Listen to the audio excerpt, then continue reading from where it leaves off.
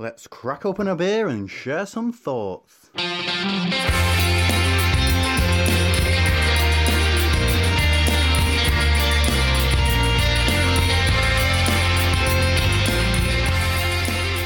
Welcome to Opinions, and we are about to embark on our fantasy pub crawl, mate.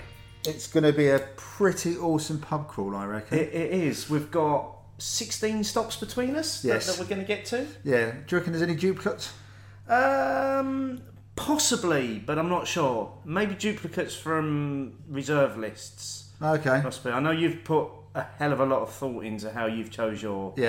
I like this. Thanks to listener and current number one fan Paul at UNRCD for suggesting the idea. I know you was a little bit hesitant at the end of the last show that I just threw it open to the listeners Yes. to choose the theme for this week's show, but it's worked. It has worked very well, so thank you very much, Paul. And also, thanks to James at Gammon Baron for suggesting our 3 most memorable beer experiences.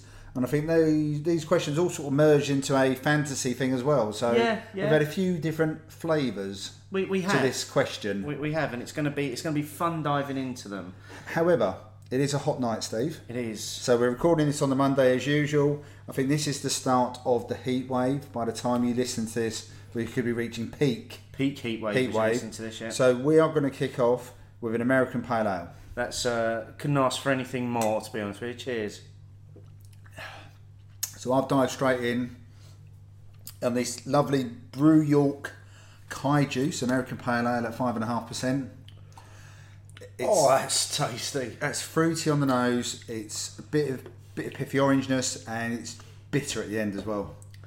There's a hint of dankness in that. There is a little bit of finish as dankness. well. So which makes me wonder what beer number 2 might be like if there's a bit of dankness Well, yeah, in this. I mean, I'm just checking because Lee at Brew York was grateful enough to. Well, we to were send grateful. us- Well grateful. Gracious enough, I suppose. Yeah. And we were grateful, yeah, to send us 24 beers, 11 different varieties. 24 beers, all in 440ml cans, which I know we were quite vocal about last time Yes. round as well. And he sent us copious amounts of supporting notes as well.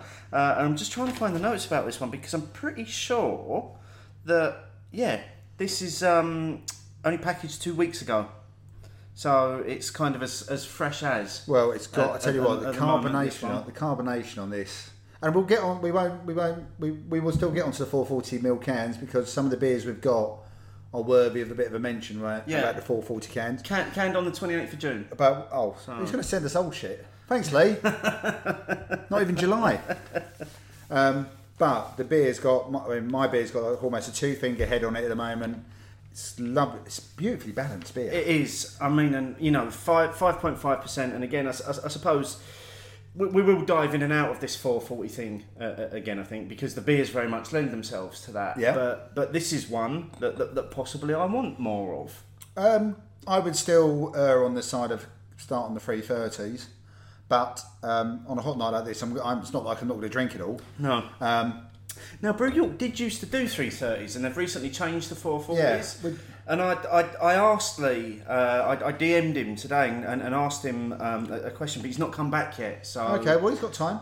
So, and if he listens to the show, you can always get in on Bitterinlingeness. Yeah, absolutely. Lee, use Lee, the hashtag opinions. Let us know. But no, first of all, yes, we are very grateful. And anything, it's just our opinions about 440 cans. Doesn't mean they're right anyway. No, absolutely But not. I think there are some of the beers later on in the show that are worthy of that little bit of a discussion point. Again. Oh, without a doubt. So let's, while we're here talking about Brew York, let's just give them a bit of a mention in terms of what they do and what they offer. So as I say, Lee got in touch essentially because they've released a beer that we'll be drinking later on.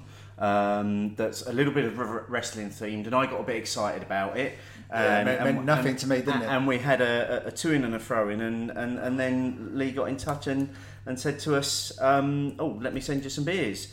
So, and as I say, he sent us some supporting text as well. So he's actually been a listener to the show since you joined. So he joined at the same time. I brought one listener. Yes, you did. that's the thing you contributed the most.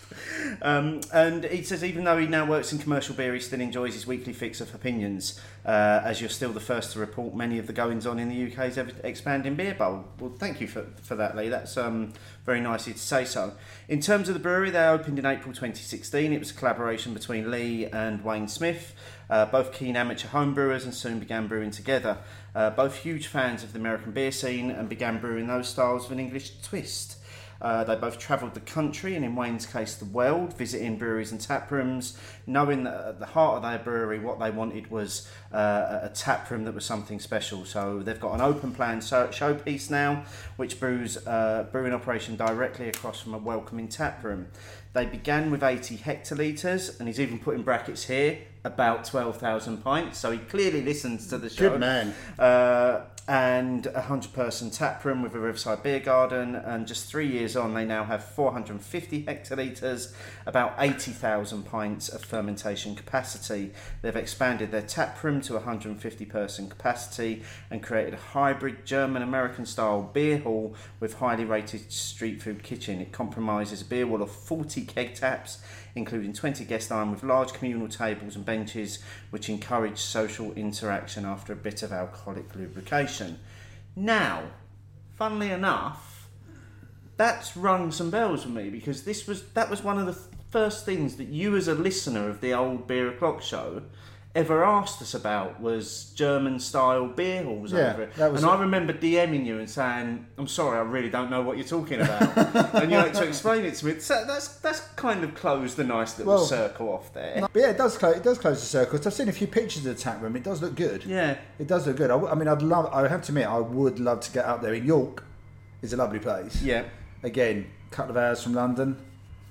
Well, easy enough to get again, to. Full disclosure, Lee has invited us and our partners up for a visit at some point, so I think that's definitely one that we'll be looking at accepting that invitation to have a little look around. Definitely, I'd love to have a look around at some point in the future. And introduce you to a German style beer hall. Yes, indeed. But I like that. There's a little bit of nostalgia going on there.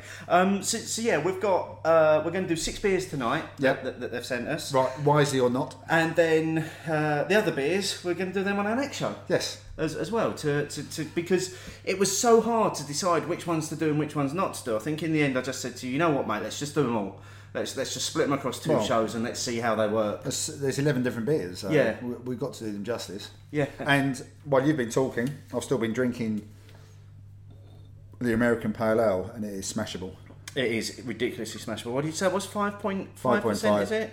5.5. It doesn't feel like 5.5 if I'm being honest. Doesn't feel like 5.5 at all. Especially in this weather. You would imagine being at their tap room, sitting on the riverside, smashing a few of those. Just smashing these back. You wouldn't be thinking about it, would you? No, absolutely not. I mean, that is an absolute stunner of a beer. It really is. Well, I mean, Columbus, Mosaic, and Simcoe. It's got everything you want for that kind of beer. No, it works really well. So, first beer, massively impressed. Yeah. Thank you very much. Before we start our pub crawl, should we start our pub crawl? Yeah, I think we start. It's a big pub crawl. We've got a few miles. I did try putting it in his Google Maps, and a couple of places said I couldn't walk there. I'm thinking... I was trying to build up the mileage to see how many miles it all came to, but because I had to cross a bit of a big ocean, it said cannot work it out. So, and we will say at this point that obviously the poll that we put out this weekend that we'll come to later on, we did just ask listeners for their top 3. We've taken a bit of a liberty and we've got 8 each, haven't we? Because we thought if we're going to do this properly, we need to give ourselves a good number. And in my mind, 8 is a manageable amount that you'd be able to get round if you were able to do this in a day. Well, I can't do this in a day.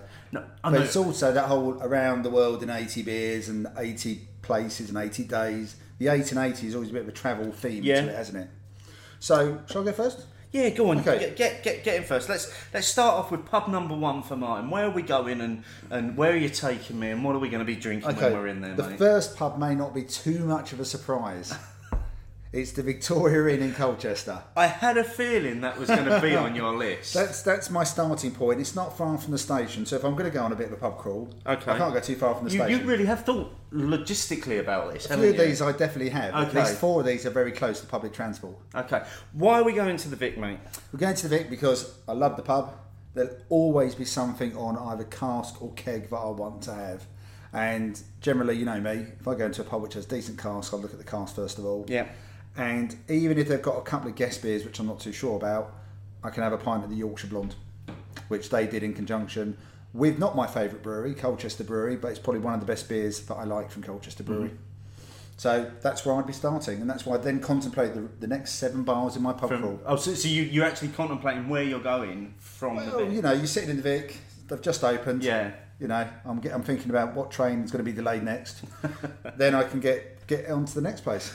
Interestingly, there were a couple of our listeners that mentioned the Vic as well, and they're not people that live in the area. No. So we're obviously beginning to have a bit of an impact on people's view of, I want to go there and I want to try that place. Probably just curiosity because we bang on about it. Yeah. But it is worth a visit. Okay, so I will say that was on my long list. I didn't put it on my short list because I suspected that it would be the first place that you'd go to. You suspected correctly. Yeah. Do you want to know where I'm starting? Go on then. The other end of the country. You're starting, what, in Newcastle? Yep. I'm starting in a pub that's probably got one of the most iconic views. Up the top of the hill, overlooking the Tyne. UK, yes. I'm starting at the Free Trade Inn. That was on my list. Purely because, you know, I've not spent as many hours as I would have liked to in there. What, despite being locked in because of those massive hailstones? I know, that was shocking that afternoon where Miles and I just had to stay there because the weather just kept us pinned down. Yeah, I mean, I think the Free Trade Inn actually locked the doors, didn't they? Yeah, wouldn't let people go out. No, It was too dangerous. dangerous to go out. I could literally sit on a bar stool in that window or in their garden with that view over the Tyne and over Newcastle City. And is it a town? Hang on, I always get this Newcastle wrong. City. Is it a city? Okay. And just sit there, and I would be literally drinking whatever the Almasty house beer is coming through their cask pump, probably sparklered, just quite happily enjoying. Okay, but you'd still start off with cask. I would still start off with cask. We have yeah. a bit of symmetry there. Yeah, I So think we've it's both got to be the starting point. Okay, so hasn't we've it? both gone for fairly traditional pubs. Mm-hmm. Both on cask. Yeah. Similar start. So I had a long list of about over 20 names, which I then did match. My long list wasn't as long as that. Then a short list of about 10 to 12, and then I did manage to get it down to the 8, but I had to be really ruthless with myself.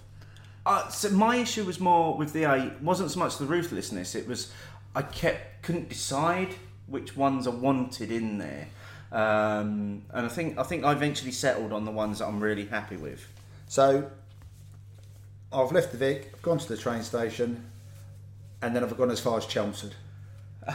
It's only about 20 minutes away. You've stayed properly local, haven't you? For the first 2. Yeah. So I've ended up at the Ale House. Of course you have. So a place which, again, listeners will be familiar with. It's where we hold the Essex Bottle Share on the first Tuesday of the month, and pretty much any other excuse we can find to go in there, we will do. Great selection of beers, 12 cask taps, very good selection of keg these days as well. They've really upped their game there. And as for the fridges, really good, and about 12 ciders available as well. Yeah. Not dissimilar. I mean, the Vic has 12 ciders as well, but it's all tucked away, and I always forget about them. Whereas for the Ale House, it's a bit front and centre, and 30 seconds walk away from the train station. And the home of Essex Bottle Share. That's what I said. I'm sorry. Maybe I was too busy getting lost in your... You were still in the Free Trade Inn. I probably was, yeah. I was probably sat there still looking over that view. You were thinking, why the hell have they still got a pub cat when they could have me? So yeah, I haven't got very far. I'm still in Essex. Okay, well, my next step's a bit further. So again, jumping on a train, hopping over to the other side of the country from Newcastle and a little bit further down as well. I'm finding myself in Manchester. And there's only one place I'm finding myself in Manchester. Not the Marble Arch one. It would be the Marble Arch, and I am sitting in the Marble Arch, and I'm drinking a pint of pint. There you go. 2 of the ones off my long list. We kind of know each other here, don't we? Again, I've gone for kind of a place that I've been to a few times. Obviously, geography doesn't allow me to go there as much as I'd like to. No. Very traditional. Oh, I'd probably have cask again in the Ale House if there was a good one on that I really wanted. Yeah. Or it'd be something like the Lerwick House Party on keg at 4%. Or Signature Brews Roadie. Signature Brews Roadie, which was tasting brilliant last time I was in Yeah.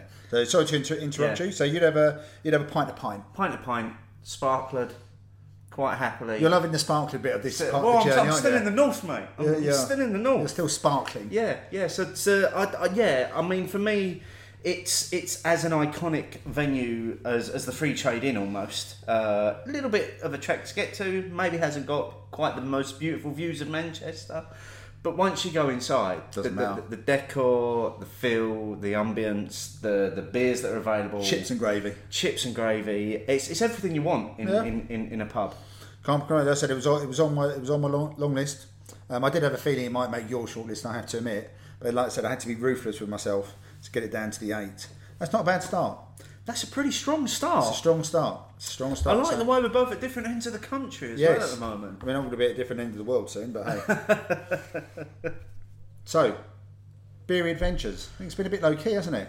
There's only really been one thing happened in the last couple of weeks, mate. True. I mean, I have been a bit focused on my wedding, which took place a week ago or so. Had a fantastic time. Thank you very much for coming along as well, Steve. Thank you for inviting me. Lovely day. I managed to get some good beers sorted.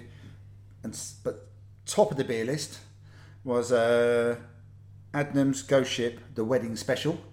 A 6.7% version of Adnams Ghost Ship. I was just about to ask you why it was so special for those that didn't already know. So the usual comes in at 4.5%. One of my favourite cask beers. This one came in at 6.7%. I went up to Southwold and I saw Ed Razzle, shortly to be leaving Adnams to set up his own brewery. Yeah, we're very excited about that, doing up the barn and everything. So that's going to be some really exciting times, and hopefully at some point in the very near future we can do something with him about that as well. So I can only say thank you again, Ed. Thank you very much for the Ghost Ship. Adnams, thank you very much for allowing Ed to do it for me. It went down superbly well. It was, I've got to say, it was incredibly drinkable. At 6.7%. Yeah, once they finally got, because it was fobbing a little bit when it was first pouring. Once they finally got that sorted, it settled out beautifully. And I'm going to say it didn't taste anywhere near its 6.7%. No. And there were times where there was a lot more flavour packed in there than you get in the standard variety. I think there were a lot of people looking at some check-ins on Twitter the following day through very green eyes. Yes. Over the fact that Ed and Adnams did that for you, and I think that's brilliant. I'm eternally grateful for that. So a one-off beer for the wedding for me and Michelle was wonderful, and thanks to Clayton as well, because with Ed's permission he did mock up a bit of a label for brilliant label as well. Absolutely brilliant. It looked beautiful, and it's in the it's in the memory box now. Excellent. So thank you very much. Great stuff. And that's probably about it. I think that's all we've got to say. Yeah. Like I say, it's been a bit of a quiet period. Coming into the summer now as well. I know I've got a few things coming up, but we'll cover those on future shows. The future shows may have a few more beery adventures, I suspect. I think so, yeah. We can't always be out there drinking for our listeners' entertainment. Exactly. As much as we'd love to be. Now, we had 440 cans. I reckon I've got about 5 millilitres left in my glass. I reckon I've got about 7. I don't know if I've got much more to add, apart from the fact that I just really enjoyed it. It ticks all the boxes I'd expect an American Pale Ale to tick. It is incredibly drinkable. I've got to say that Brew York have got these little spider diagrams on their cans as well, which show you what you should be experiencing. This one's topping out at hops and fruits. On this one, more so than the bitterness. Yeah, I disagree with that. I would have say it's got a lovely bitter finish. I actually think it's probably a bit better balanced than perhaps that diagram. Yeah, gives you credit for. Yeah, but again, if you was picking this can up and you were maybe new into your journey, it's nice to have that sort of information on the side of a can. So okay. So this is what I should be looking for in terms of this. Quite an easy diagram, isn't it? Yeah, absolutely. So. Yeah, enjoy that first beer. So 5.5%. What should we do next? I know. Should we jump up a little bit? Yeah, let's jump up a little bit too. Sandwich is 6.5%, Steve. Okay, bit of an introduction for this one then. So this is Serial Killer. This is gluten-free West Coast IPA, 6.5%. Lee goes on to say that they were becoming increasingly frustrated with everything becoming juice and haze for days. Whatever ever happened to bitterness and a good resin finish? However, they do refer to it as a crossover IPA, By this they mean you get the clarity, bitterness and resin you'd associate with the classic West Coast style, but we've also used some fruity hops in Citra, Amarillo and Nelson Sauvin that would be more associated with your haze bombs. I'm not sure I agree with that. I don't necessarily associate Citra with being... Or Nelson Sauvin. So well, I don't, but you know, they are the brewers, so presumably someone is using those at times. Yeah. But maybe it's the cryo hops versions that they use. Maybe. Again, big can, 440ml can. Very distinctive artwork, the Brew York ones, aren't they? They are, yeah. I mean, but there's a although the artwork is different, it has got a Brew York feel to it. It still a looks like theme them. within a theme, isn't it? I'm pulling a face because the nose coming out of that can, the minute it was cracked, is exciting me. Oh, that looks beautifully clear as well. I mean, that's the sort of beer that I fell in love with. The look of that. And because of the weather, a bit of condensation on the outside of the glass Yeah. as well. Well, without further ado, I'd drink a lot of that. I mean, I'm I'm getting massive waves of bitterness. not getting massive wave of bitterness, but what I am getting is distinctly different to the American Pale Ale. It's crisper. It's crisper, it's slightly fruitier as well. Yeah. Probably is actually less bitter or less dry than the first beer, or at least my initial thinking is. Maybe, you know, sometimes you have to have a few mouthfuls, and maybe if there is a bit of dryness or bitterness, it'll start to attack you after that. But it's a good start again on a day like today. It's a very good start, that. You know, and again, I think there are times when certain beers just seem to suit certain seasons or certain temperatures. Yeah, and again, the diagram on this one, leaning more towards bitter, bit more mouthful on it, and quite a big hop profile. Hot profile, yes. Not so much getting a difference in the mouthfeel. The mouthfeel still feels quite light to me. Yeah. I mean, you know, it's feeling like a beer I want to have more of. That is almost exactly what I want in an West Coast IPA. The one thing it's missing for me is the more the big bitter hit. At The more end. the smack, bitter smack. That's not there right now. Although we have got it exceptionally cold. We have, which means it might come through if we give it at least another 3 minutes. It's not going to get that long in the glass because I don't want it to warm up too much. While we're giving it that 3 minutes, let's move on to... We've gone through our first two stops in rapid fire. Drinking a lot of cask beer by the sounds of it. There might be some more. Okay, where are we moving on to for stop number 3 for you? Decided to stay on the train a bit longer this time. Okay. So I'm into London, a few stops on the tube, and I too am going up north. Okay, welcome. Join me. I'm going to Sheffield. Ah, okay, where are you going? Well- You're not going to the Rutland Arms, are you? to try and actually see what it looks like. No, but that's a good idea. But no, I'm not fearing far from the station.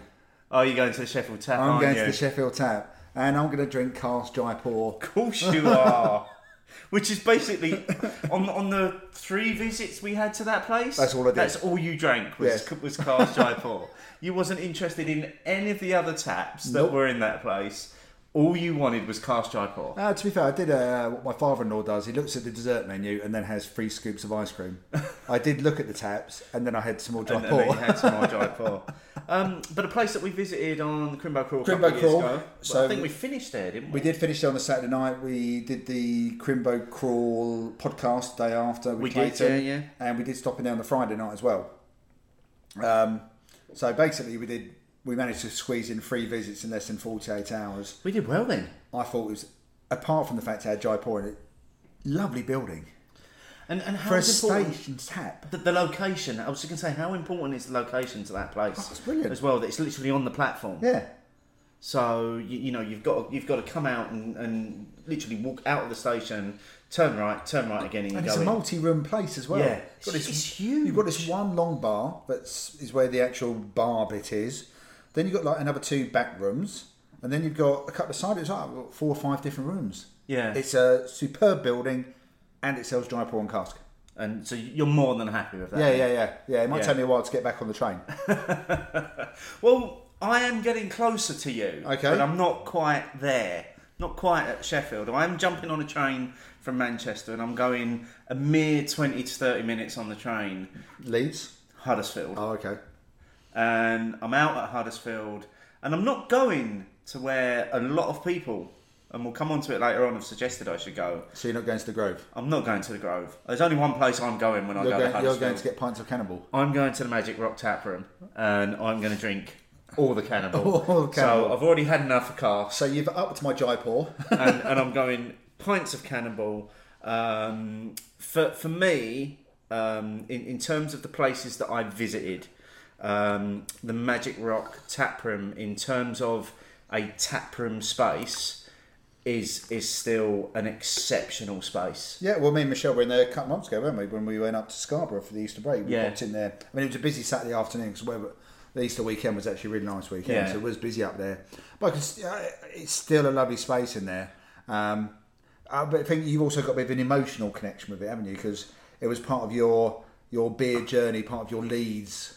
Oh, absolutely. Yorkshire experience, wasn't it? Yeah. When I used to spend a lot of time in Leeds with work, I would, if I was in Leeds for a few days, I would always have one night where I'd get on the train and go to Huddersfield. Easy to get to. And I'd spend an evening in the Magic Rock tap, and then I'd go back to Leeds. You know, people will know that I've always been a massive fan of Magic Rock and everything they do. When they introduced the tap room, we went there on. We did that as pre-Crimbo Crawl as well, didn't we? For even before Crimbo Crawl Eve even existed, we did a night in the Magic Rock tap the night before the Leeds. We did that, but basically did that for you, didn't we? Basically, yeah. I wasn't going to be that close to it and not do it. But they did show us. They did show us around, and I think that was my first experience of seeing a beer canning line up close. Yeah. Which was, and obviously everything's expanded since then, hasn't it? Massively. It's all bigger. That was December 2015. That was still the old Beer O'Clock show. That was you and Mark. Yeah. Doing it. So it was a lovely experience going up there on a Friday night. Winter time, so it wasn't too busy either. No, it's nice, but that's the thing, and I just think they've utilised the space so well, in terms of, you know, you've got something like 16 odd Magic Rock beers on.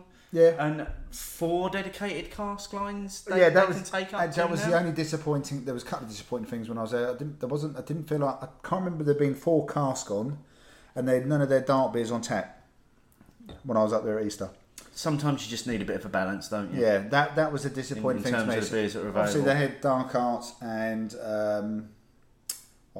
Common Grounds in the fridge, but I can get the cans other times. You want it from the source. I wanted it. That's why. So that was a little bit different for me. And they've also expanded. They've put some space outside as well, some tables, both covered and uncovered outside as well. So they've really ramped it up, and I think they've expanded a bit of their street food out there as well, because they know that they're getting a few people through every the door. weekend, isn't it? Different street food vendors. Well, and obviously with Huddersfield having been in the Premier League for the last 2 years as well, I don't reckon that'll drop off much now that people have discovered it. They will carry on going back there as well. So. That's not a bad shout. Not. Although you're going to be hammered at this stage. Well, so are you, if you're just going to be smashing pints of Jaipur. You're smashing pints of Cannibal.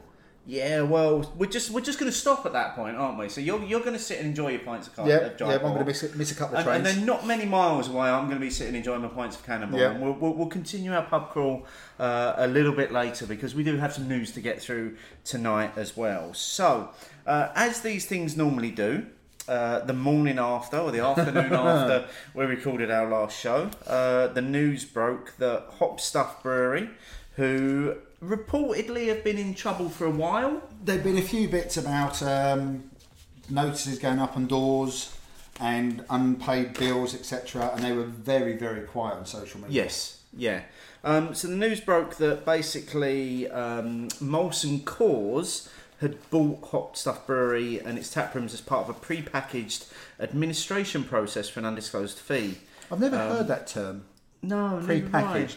I think it's something to do with the fact that they went into receivership. Well, they went into receivership, came straight back out again. Yeah. I mean, it's bollocks, isn't it? It is. Well, when you start reading into the release, I mean, whichever way you look at it, James Yeomans, who we met, had on the show, yeah, and I've got to say, I always thought James was pretty savvy when it came to. Well, that was certainly the impression he gave us, and also what his background was in the city as well, wasn't it? Yeah, in stocks and shares. So I actually thought that the business side, because I don't think Hop Stuff, let's be honest, I don't think Hop Stuff were ever pulling up trees in the beer world. No. But I thought as a business, it would be all right.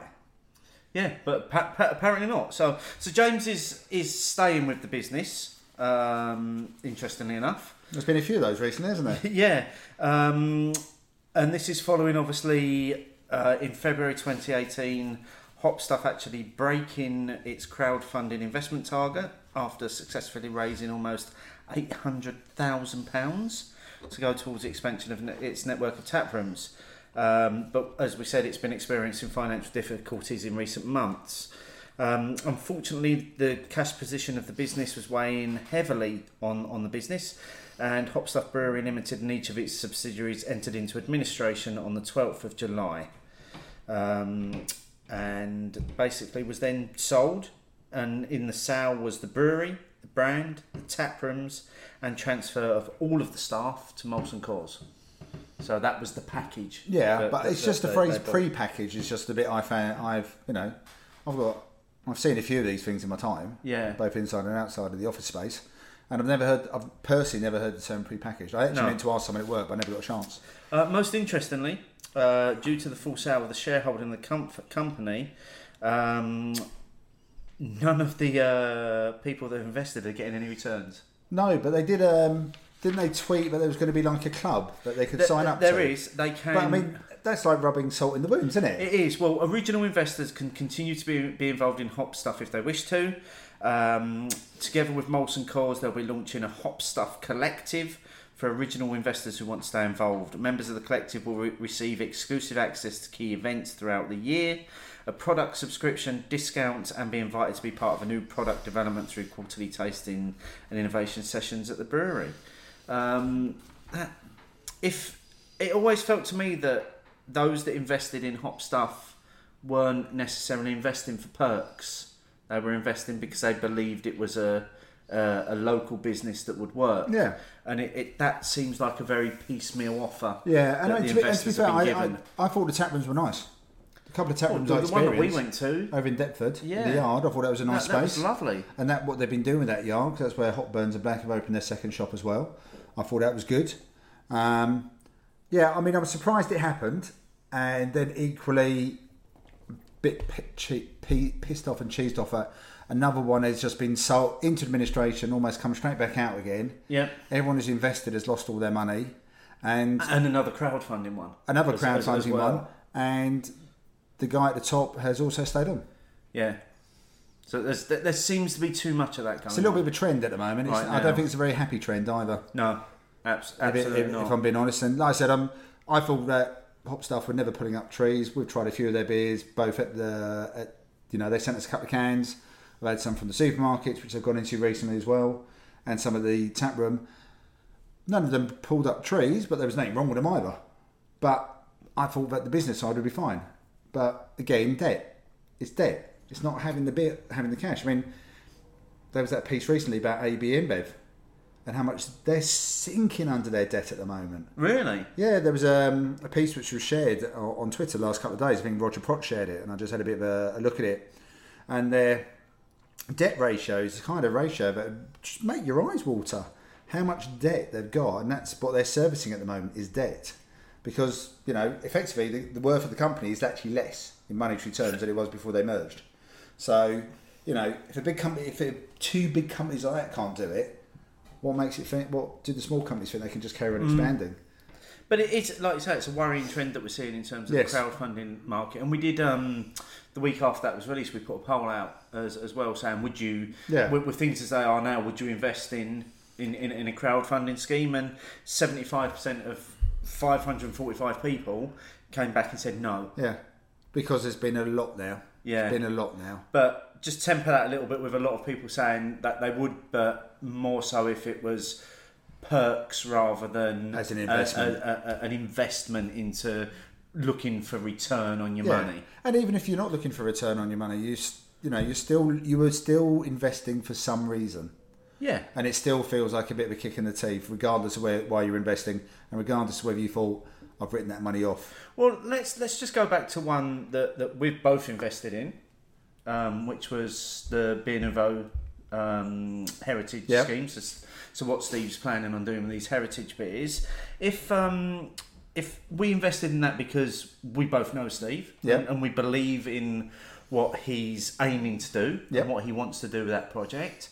But if he turned around tomorrow and said, "Oh, I misjudged it all. Nobody's getting any beers," be a little bit upset, wouldn't you? Yeah, definitely. Because I've invested in the person as well as the brewery, as well as in what he's trying to do. Don't get me wrong. Having tried some of his other heritage beers before, I want to try these. Yeah. Definitely want to try them. Definitely want to get hold of them. And again, don't get us wrong.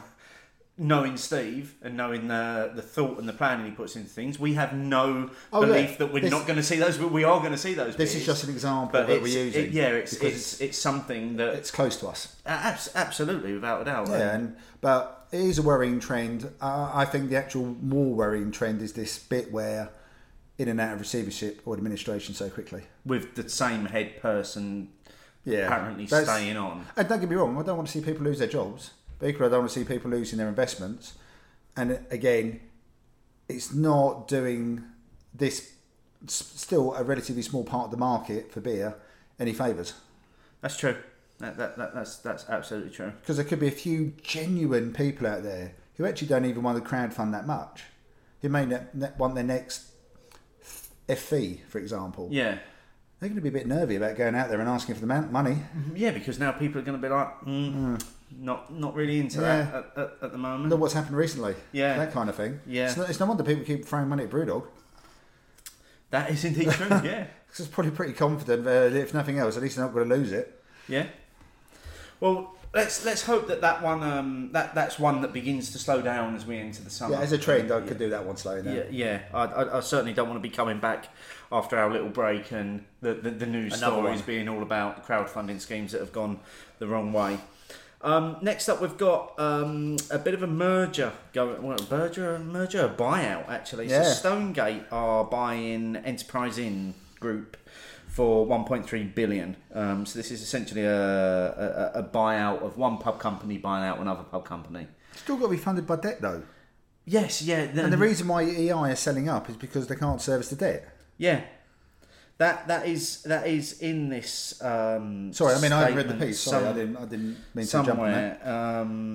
It's got to be debt again. Well, it's got to be leveraging on the actual sites they're buying. A percentage of it is, yeah. So they've agreed to buy. Stonegate have agreed to buy Pubco EI Group for 1.27 billion, which sees the operator's estate rise by 4,000 sites. That's a phenomenal making number. Stonegate the UK's largest pub owner.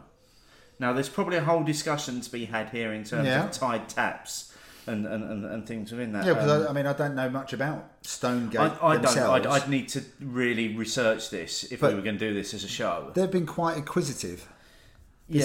Over the last few years, they've been quite acquisitive, and to end up with a pub estate of 4,000 pubs, I mean, it surely wasn't. It's a ridiculous number. This wasn't on the cards when, because this is all still going back to the beer orders, isn't it? But they're breaking up at the Big Six and stuff like that. All you've done is ended up with a pubco owning all of them. Owning a number 4,000 pubs. Yeah. So they've got more than Green King then and stuff. People on there easily. Green King haven't got 4,000 pubs. No, but then they're bigger than say Marston's and Green King and other regionals put together. Easily. It's a phenomenal number. Will they own the likes of Be At One and Slug and Lettuce as well? Okay, very popular in the city. Again, that's 760 sites. And also buying 333 sites from Mitchells and Butlers almost 10 years ago as well. So it seems as though this is a number that they keep building upon. I know, but that's, like I said, it's got to be debt. It can't just be all earnings. So the acquisition valued EI Group's entire business at near 3 billion, including its debt and adjusted for the recent disposal of 370 commercial properties. So they've taken on their debt as well within that. Both companies said there were strong strategic reasons for the buyout, including their complementary portfolios and skills within the business, which would benefit customers, tenants, employees and other stakeholders. Question has to be raised there. Is it really going to benefit customers? Well, I was going to say, I'm not sure. More tied lines? It's going to benefit someone, but I'm not sure who. I'm not sure people at the one side of the counter or even the tenants. Yeah. Necessarily, because that's a whole load of pubs all owned by one group. If you move away from there, get over that number. 4,000 pubs. How many pubs are in the UK now? Because I know we keep getting these stats and stuff, but that's got to be a big percentage now. Sean, maybe Sean, have we a look. need. I'm using we as in the royal we because you're having 2 weeks off. Maybe we need to do a little bit of research on this and we come back and this is what we do on the next show. Yeah, but I would like to do a bit of research on this because I'm interested about how much debt can be behind this and how much leverage I'm because sure you'll have some time. There's when got you're to be loads. sat on your cruise, drinking beer. Drinking beer. To, they've to got research they've got it. giant pour on there as well. There you go, brilliant. More Jaipur, just what you need. Sorry, before you go into the next bit of news, so I think we're going to rattle through the next few bits. I've almost finished this beer again. It's so drinkable. It has warmed a little. I'm still not getting the big bitterness and the resinous notes that Lee spoke about there. But I think for some people, they would probably still get, because we sort of almost crave it sometimes. I think there are some people who would get a bitter hit on this and would go, ooh, and maybe even not cringe, but go maybe a little bit of a shudder, perhaps. Oh, Yeah, that's a I bit could too see bitter. that. We sort of crave that in this kind of beer. This kind of beer is the one we want to get that big bitter hit from. I think the thing for me when somebody says resinous notes, my baseline is, well, resin. Yeah. Is it there? No. Well, it's not resinous then, is it? That's your starting point. That Anyway. is no, but incredibly drinkable. Very drinkable. Again, feel like 6.5%. I mean, I'm quite happy, but it doesn't really feel like a bit of a hybrid, apart from maybe lacking that really harsh bitter edge. The rest of it feels like a West Coast. But it's really drinkable. I mean, I could, all joking aside, with the Cannonball only comes Yeah. in pints and cans. Drink I pints could of this. drink pints. I could happily drink pints of that, very happily. On the riverside. Yeah. Last few news stories then. So Jodie Kidd has been named Beer Drinker of the Year. Now this is a thing that's announced every year. It's some sort of high profile personality that has something actually to do with the beer industry as well. So I didn't know this. I saw the headline and I rolled my eyes. She has been quite prominent in beer. Well, mentioned before. She owns a pub. Yeah. She's a landlady of a pub. So There's quite a few landladies there. Celebrity pub owner Jodie Kidd has been named 2019 Beer Drinker of the Year by an all-party parliamentary beer group at a ceremony earlier this week.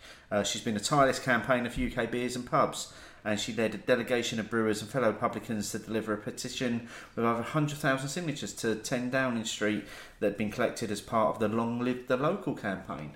I mean, anything that's going to promote Oh, it's got to be a good local thing, isn't it? pubs, it's got to be a good thing. And hasn't also, it? they've probably gone for some. You've also gone for somebody people wouldn't expect, like yourself. Yeah. You've gone Jodie Kidd. Oh, I thought you was nominating me for next year. No. Oh, okay. No. As Beer Drinker of the Year. That's a title I could go for. Excuse me. It would be a joint. It would be a joint thing. Thank you. But no, I think that anything that brings that kind of publicity, especially when it's a lot of people might be surprised to find out how involved she is in the beer world.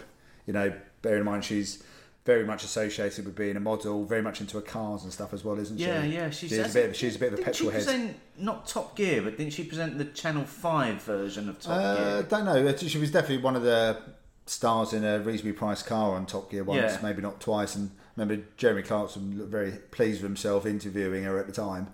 Did she go to Jamiroquai? Guy from Jamiroquai. Didn't have it in my head. Or am I just making up celebrity gossip now?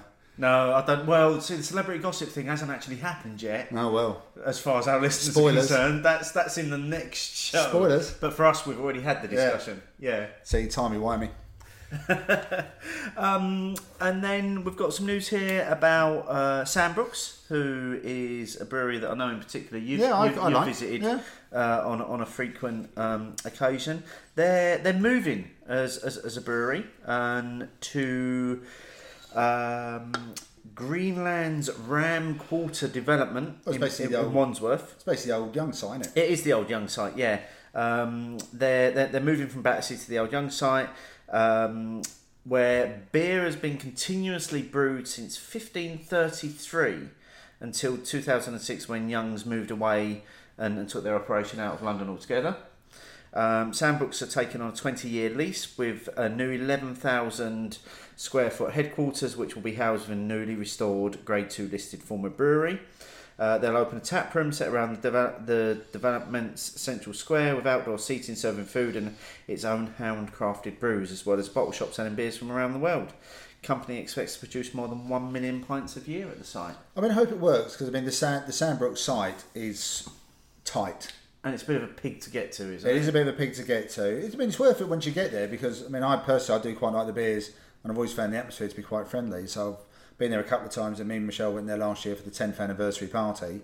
They do their yearly beer by the river thing. So I really hope it does work out. And, going back to the old Young site, plenty of heritage there as well. Yeah. So they have brewed continuously, but non-commercially since Young's left as well. Yeah, because there was The old Young's brewer. There was a micro brewery. Yeah, basically no one brewing told them they'd moved, so he just carried on brewing beer, didn't he? That's all that happened. He just carried on brewing beer. Why's no one buying my beer anymore? because they don't know you're brewing it. Yeah. Yeah, but that's great news. Again, a little bit of a history in London. Yeah, definitely. I think that'd be good, and I'm pretty certain that's going to be easier to get to as well. Yeah, and one of the releases I said did go to quite some length to stress that Sam Brooks is now London's oldest independent brewery. Well, I think you or a few of us it was within you our that called it. Yeah, yeah, because obviously a few of them have fallen away, and they're 11 years old now. Yeah. So, but that's no age really, no, is but it? once Young's went in 2006, obviously then Meantime I think opened before these guys, but they're not independent, and the last independent one before them would have been Fuller's. Yeah. Well, good on them. I would be claiming it if it was me. I'd do exactly the same thing. Yeah. So, staying in London and South East, some news from SIBA at their recent South East Independent Beer Awards. The beers that have won out are session IPAs. Have been the beers that won. So, Signature Brews Roadie has been named the best cask beer in South East England. I haven't had it on cask enough to vote for it, but having had it on keg recently, I can vouch for the keg. I can absolutely vouch for the keg. 4 pints worth of it. Yeah, during a bottle share. With West Berkshire's brewery India Session Ale being awarded best bottle and canned beer at the recent awards. No, I haven't tried the West Berkshire one. Congratulations to both of those well done. breweries for that. And then one final thing on the news is just to say that today, as we record, is Lost and Grounded's 3rd birthday. Yes. So obviously, happy birthday to Lost and Grounded. Absolutely. Let's raise a glass to that. Cheers, guys. Cheers. And thanks for looking after us last Christmas when we came to Bristol. Yeah, no, it was great fun. Thank you again for the tour. And yeah, you carry on brewing that first beer you did, the Keller Pils. Keller Pils, brilliant beer. Please don't ever stop. Yeah, absolutely love that beer, and it is great to see that now available in supermarkets as well, I've got to say. Yes, it's in 440 cans as well. That is in 440ml cans as well. So despite our previous bemoanings of the 440ml can, clearly we're loving them at the moment. Blimey, you've raised Stan that last bit, Steve. I really, really enjoyed that. I think the heat's getting to me just a little bit. Do you think is that it? It's the heat. That's what I'm blaming it on. No, that's certainly what I'll be blaming it on tomorrow morning. I was going to say it's tomorrow morning that you need to be blaming something, isn't it? Yeah. While you're finishing that, then let's move on to our next stops on our pub crawl. So, where we currently left ourselves, you were sat in the Sheffield Tap enjoying pints of cast dry pour, and I was not too far down the road in the Magic Rock Tap Room in Huddersfield enjoying pints of Cannonball. I've decided to stay north still. Okay. So I'm popping over to where we had the stag weekend. Oh, you're heading over to Liverpool? So we're going over to Liverpool. Nice. Any ideas? Oh, I think you're going to go for the grapes. No. Oh, Shipper Mitre then? Yes. Okay. Was it the breakfast? It didn't hurt when bringing out extra sausages saying, I cooked too many, does anyone want them? And I took them all. But no, I mean, obviously I went to the Shipper Mitre a couple of times with Michelle as well when we were up there in February. Yeah. And loved it then. Loved it when we went in there we had breakfast both days. With the little group I was with. And it's just a lovely pub. It's just so odd. It's almost like a cross between an old pub and a social club with the decor and stuff, and then you've got little bells on the wall still, little offshoots, an upstairs space, great range of beers as well. Very friendly staff. Yeah. Despite your trying to assert yourself as being a northerner, and he went, no, you're not. Yeah, he clearly pointed out that you're not, mate. You're clearly not. So, yep, Liverpool for me, and then I'm going continental. So okay. I'm hoping to get over to the continent before Brexit kicks in properly. Yeah. And I'm going to go to Cherbourg. Okay. Before you disappear off of the continent, yeah, I want to jump in with my next one because it's one that I absolutely need to come to Liverpool and get you and take you to. So I was from Huddersfield. I was just going to skip over the Downs but now I've got to come to Liverpool and get you, and then come back to the Downs. Okay. I'm taking you to a brewery that only opens their tap room occasionally, and when that tap room's open, they serve the most amazing cask beer. So I am taking you to the Thornbridge Brewery, and I am taking you to their bar to finally get you that pint of cask dry pour from the brewery. One of the Simon's going to pour it for me. Well, But yeah, so that's I'll just before you disappear to the continent. Okay. That's You're where I gonna need drag- to take drag you me to. back. I'm going to drag you back. I'm going and it's something that one day we will do. We will go to the Thornbridge Brewery together, and we will both enjoy a pint of cask dry pour at the Thornbridge Brewery, less than 100 metres from where it's produced. so that experience has stuck with you since you went there with Miles and the old lady. Absolutely, and you know, all joking aside, and I know I kind of bring it up at every opportunity. You do? But all joking aside, it's the most amazing pint of Jaipur I've ever had. It really was, and again, it builds into that whole the experience, the moment. You're at the Thornbridge Hall effectively as well, the brewery. Yeah, the hall. Yeah, so that would be my fourth stop. I'm now going to let you go back on your journey to the continent. Thank you very much. So as I say, I'm going to go to Cherbourg. Now this was been there twice. It's a place called Beers, Beerz, and on the first of the two cruises that me and Michelle have shared, completely stumbled on it by accident. Michelle was the one who actually spotted it. I think she initially just spotted some beers in the window. Then we spotted it was a bottle shop, but with tables and chairs, which implied you could stay as well. So we did. But so the first time we had done a little bit of a wander of Cherbourg, bit of touristy bits, and then stayed in there. Last time we just went straight there. Most direct route possible. Went there. But if you know it's there and you know you enjoy it, you're going to do that. That's exactly what we did. Yeah, yeah. And Christine, Christabel, who runs it, lovely to see her again. Brought her a bottle of beer as well.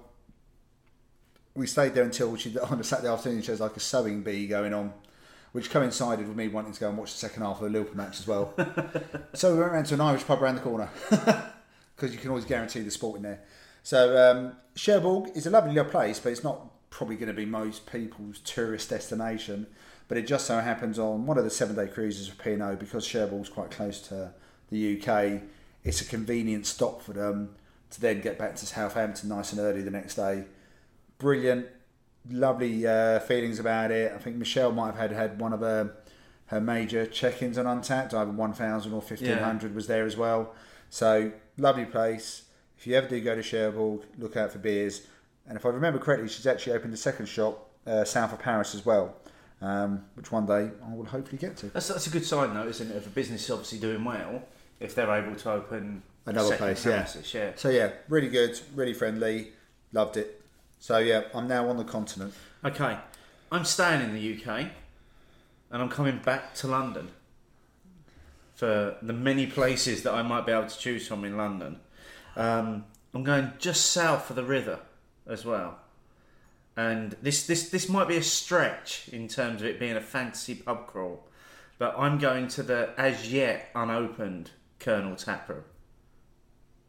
Right, I'm going to open a beer. I feel like you're going to call me out on that one. If you're not allowing me to go to the as yet unopened Colonel Taproom, then I'm going back in time to the previous Colonel Taproom. Right. But I'm going to the Colonel. So I'm guessing you have been to the Colonel Taproom before. I have in its been. Previous iterations. I have, yes. Okay, that's fine. I think I would have struggled with if you would just go into one which hadn't opened and you hadn't been to. No, I have been to the previous one, and I can understand many of the reasons why they said they needed to close it. Well, I think I got there towards the end when it was kind of hitting peak craft, so to speak. I mean, my couple of visits to the Colonel, I've always got, when it did have its tap room, it used to open at 9 o'clock in the morning. I was there at 9. You always had to strategically place that if you were going to do the old Bermondsey Beer Mile. Well, you do the Colonel. Do Colonel at the start. And then you walk all the way to Fourpure. Yeah. Because then that's the longest walk as well. So you can do a good hour and a half at the Colonel, a stroll to Fourpure, which is the furthest point away from there, get there roughly for when they open, and then you can start working your way along, avoiding the Colonel. Let's pretend we're in like 2013, 2014, when loads of people are there. Yeah. See, I did it slightly differently when I did it. We started at Brew by Numbers because it was the one that opened the earliest. I think this was when Colonel had moved back to an 11 o'clock opening, maybe. So we did Brew by Numbers first, then we did the Colonel. Even at 11 o'clock, it was ridiculously busy. Then we went up to 4 Pure, and then we came back and did the other spots. Yeah. No, it makes sense. No. Yeah. And yeah, no, joking aside, I don't think we're alone on this. I'm going to put it out there. I mean, there's going to be a lot of people keen to go. Oh, absolutely. I'm going nowhere near it for the first 2 years of it being opened. But on my fantasy pub crawl, that's my next That's stop. where you're going. And when you presumably in your fantasy pub crawl, there's hardly anyone else there. It's just me and Evan. But no, I'm just gonna be sat in the Colonel's tap room, and I'm just gonna be drinking IPA. I might have one of their India Brown Stouts. What, just to break it up? Yeah, I might have one of their India Porters. Who knows? But I'm just going to drink all the Colonel. All the Colonel. All the Colonel. That's my next It's a good stop shout. on my pub crawl. I hadn't thought about going to places which weren't yet open. And also had I closed. thought it might be a stretch, but I was like, it's a fantasy pub crawl, so I'm having it. Okay. Well, look, I'm going to say cheers to that. Cheers. With our third beer of the evening from Brew York. This is the Bar Chest, a 6.5% American Stout. Very symmetrical so far. 5.5, 6.5, 6.5. Yep. All nice little numbers, these. American Stout, I'm a big fan of American Stouts. Me too. And this is a collaboration brew. I have got the information here because the information on this one's quite interesting. This was... this is very exclusive, actually, what we've got here. Oh, is it? There are only 48 cans of this beer. Really? In the world. And we've got 2 of them here. So there's only 46 others out there? Yes, there are. So this was brewed on their pilot kit in conjunction with their homebrew club, of which both Lee and Wayne were once part of, the York Craft Ale Exchange. It was brewed for the BrewCon 19 competition, which was held across at Northern Monk a couple of weekends back, and the beer came second out of 28 teams and beers, only losing out to Sheffield Homebrew Club working alongside Thornbridge. And Lee does go on to say, has to be said, not a bad brewery to lose to. Cool, bloody So hell. we've got a really, really exclusive beer It's an here. exclusive beer, but I mean, all right, they're using some professional kit, but this is still essentially a homebrew then. Yeah, on a pilot kit. So we've only produced 48 cans here as well. Bloody delicious. The reason why I said earlier I quite like an American Stout, because take away the pastry elements of stout. Usually my experience with an American Stout is it's quite on the dry side, almost like an Irish dry stout, and that's why I really like it. And this one is hitting all the right notes for that. So to have this as a home brew, and when you said come second, and then they said, but then for the Sheffield guys with Thornbridge, yeah, not a bad brewery to lose out to, but I'm curious to know what that first bit. I'd love to. I want to know what they brewed Yeah. to have won it over this, because this, like you say, this is an incredible beer. I mean, flavour wise, it is doing everything. It's got the bitter notes. There's dark chocolate bitterness in that, and then there's just the most subtle hint of kind of, there's a little bit of red berries, red fruits in that as well. It feels like a little hint of the molasses coming through. Is the only thing that's adding the sweetness for me. So it doesn't feel like that sort of pastry stout feeling. It's just got a little bit there. I think the red berries is a really good descriptor actually. Again, really well balanced.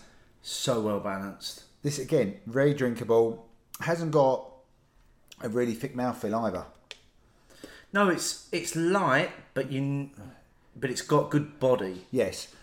to it. This is the first beer out the three where I'd say, okay, probably is gone over that sessionable strength. It feels it. I'd still probably be able to drink a pint of it. Oh yeah, don't get me wrong. I'd contemplate going back for a second. Because it's got a nice mouthfeel without being that thick mouthfeel. Yeah. But it feels like it's got a bit more going on. Absolutely. Feels like a really complex beer actually. There's so much going on in it, and like I say, I think it's brilliant. It's a collaboration between an established commercial brewery and a homebrew club. Yeah. And again, I like that little bit of nostalgia. The guys that now own Brew York Have given them actually came from the homebrew club. Yeah, and they've given the homebrew club a permanent outlet, presumably, to play. Essentially, that's what they're doing. Yeah. It's like all their dreams rolled into one. So they're not in their shed, they're not in their garage, they're not using the bathtub and the kitchen. They've got a kit. What a great beer. To use, it's fantastic beer. That's really nice. beer. No, thank you very much. We would have been happy with one. Yeah. Let's be honest. With what we were saying, Yeah. we were thrilled. If you had said you'd given us 1 out of 48, we would have been bloody happy with that. Yeah, absolutely. So while you're in Cherbourg, enjoying your beers, Yeah, I'm on the and while I'm continent. drinking all the IPAs at Colonel, Yeah, I've gone all anti-Brexit. let's see what our listeners thought when we asked the question this week. Opinions, opinions, opinions, opinions. So we struggled with how to ask this one, it's fair to say, Yeah. isn't it? And we eventually came up with, can you name your top 3 pubs, bars or tap rooms that would be in your fancy pub crawl? It's got to be said, not a lot of votes this week. No. But it wasn't about the votes, No. it was about getting people into this discussion. It ended up being fairly close anyway. 51% said yes, 49% said no. But we had over 75 comments, which when you brought them all together, they suggested somewhere in the region of 150 plus different venues to go to. 75 comments. We've had less than that when we've had our 1,000 plus Yes. votes. Yeah. So a lot of people commenting on this week's And I one. really enjoyed some of the suggestions. I really enjoyed the fact that some people went off in a few different directions as well. Yeah, we'll come on. We'll to come that. on to that, but it was good. But we had some venues. If we go in terms of how far you could have possibly gone, Bangkok, New Zealand, and Hawaii. I wasn't expecting Bangkok to end up in there, I have to admit. I wasn't. It's not known for craft beer, possibly. Well, not the couple of times I've been there, but it's a little while since I've been back there. One of us, me, had to put together a spreadsheet to kind of bring all of these suggestions together. Also, you love doing it. Oh, I didn't love doing this one. It really didn't help with our listeners when I know they get really enthusiastic, and I love it that they tag the places in, but Excel doesn't recognise the @ symbol. It recognises it as something else. It recognises So it as part of a sum. it's really difficult when you're trying to do something that sums up everything. But the top suggestions from our listeners. So the one that ended up out on top was the Marble Arch with 9 votes. Oh, really? Yeah. Lots of people suggesting the Marble Arch. After that, the one that came next was a place that we've both visited and neither of us can pronounce. Tibruj Bertie in Bruges. Funny you should mention that one. Okay. That was the next one. And then tied for third place was War Pigs Brew Pub in Copenhagen, which I've been to. And I enjoyed my experience there. Beer and meat, that's all you need. And the Grove in Huddersfield. So a really strong showing for the UK here. That is really good because I mean the early voting was definitely leaning towards a few more abroad. Oh, absolutely. And I mean the Marble Arch came through there. Yeah. Because the early numbers weren't as impressive. So that's really good. It really came through. Some honourable mentions also to Beer Nouveau in Manchester, who we've mentioned already this evening, who got as many votes as Russian River in Santa Rosa in San Francisco. Well, that's not bad company to be in, is it? No, absolutely not. And then also tie-in on votes as well was Buxton Tap House and Omnipolo, which is, again, quite nice seeing as they collaborate on so many beers. So many beers, don't they? Yeah, so that's what our listeners was saying in terms of the places that they'd like to visit. In terms of the listener that asked the question, so Paul at UNRCD, his top 3 would have been the Hope in Carshalton, which is at... for anyone who follows Paul, know that's where he lives on a Thursday night. Yeah, frequent and frequent other nights as well. I think it's on his way home. He also suggested the Marble Arch and also Monty's in Edinburgh. Monty's not familiar with.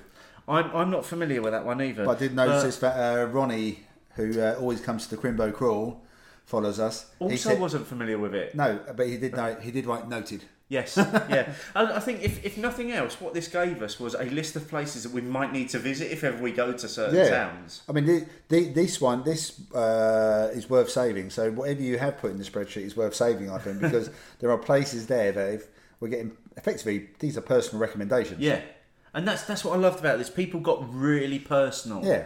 About this one as well. So Michael at Mick Grority, can we go back in time? Mine would be the Euston Tap, Hanging Bat and Buxton Tap House, all from 2013 to 14. If we can't go back in time, I'd probably go for Euston Tap for its cultural significance. Magic Rock Tap because I've still not been, and the Free Trade Inn because it's the Free Trade Inn. Okay, well, Free Trade Inn's already had a shout out from you. As is Magic Rock Tap. Magic Rock Tap's already had a shout out from you. Paul suggested Marble Arch, which was on your list and was on my long list. Yeah. Remind me, where's the Hanging Bat? That's in Edinburgh as well. I'm sure that's in Edinburgh. Oh, yeah, it is. Yes. Is that one of the places that River and Brews went to when they went up to Edinburgh? Buxton Tap House I still haven't been to. Euston Tap, I'm not as much of a fan of it as I used to be, but I get what he says about the cultural significance though. Do you see that in terms of its cultural significance? I think so. It was definitely one of those places which was quite early on of being just that sort of tap.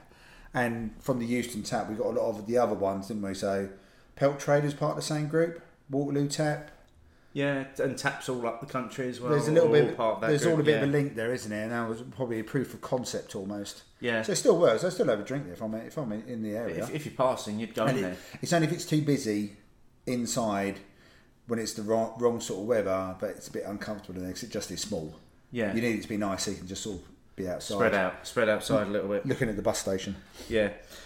Chicken Dipper at Graham Solander says, first up it'd be Tornado, San Francisco, for a pint of 5 of Pliny before exploring the other taps. Now I looked that up on online, and their most recent picture was their beer board, and a pint of Pliny was about $5, which really upset me because I was like, we literally kill to try and get that beer over here. But you can go to this bar in San Francisco and get it for $5 a pint. I can understand the pint or 5 now. Or 5, absolutely. Then he'd head to Magic Rock Tap for whatever they've got before nipping down to Cornwall to while away a few hours at Verdant. I might need longer than just one day. I know what you mean, Graham. I know what you mean. Just hopping around the place. Jamie H at Merchant of Shite said, ooh, nice.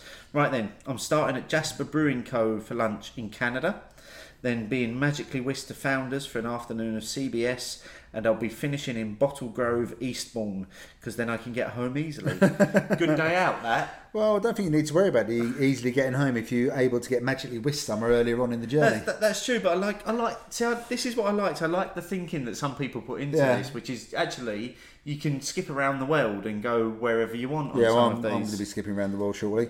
So from Codhead72 at Codhead72, might need a TARDIS, my kind of listener.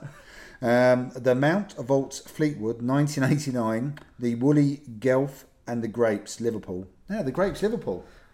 Which is where we finished your stag? That's where we finished the stag do. Yeah. Oh, cool. It's great that got a mention. And it was a nice pub. It was a nice place to finish because a lot of the rest of the Liverpool city centre was properly banging, weren't it? I think it was the perfect place to finish because it took us just outside of that real central area. But it wasn't quiet in there. It was still busy. It was still busy, but it wasn't crowded busy. It was nice. It was, the group that you were kind of sharing a whip with. Yeah. You managed to get a table, didn't you? And you all sat down. I think Clayton and I and Matt basically propped up the bar. Yeah, you were held up the bar because it looked like it was a bit shaky. Yeah, so well done, boys. Well, we were holding up the bar and saving that gin from falling to the floor while we were there. Yeah. Not that there was much left of it to fall. From Sarah Clark at Lundoon Hammer. Start off at the Anchored in Worthing Micropub, then magically, a bit more magic here. I think there's some Harry Potter going on here. Magic, magically arrive at the Dodo Micropub in Hanwell before finishing in Express Tavern Pub Garden in Brentford. I know none of those. Neither do I.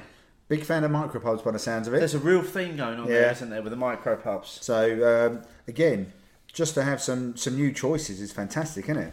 That's great. I mean, again, if you're ever in that part of the world, I now know. You've now got suggestions as to where you should visit. Yeah, I think it's brilliant. I do like the next one. So from Webden Beer Monster at Barley Wine is Life, voted no. Far too hard to pick just 3.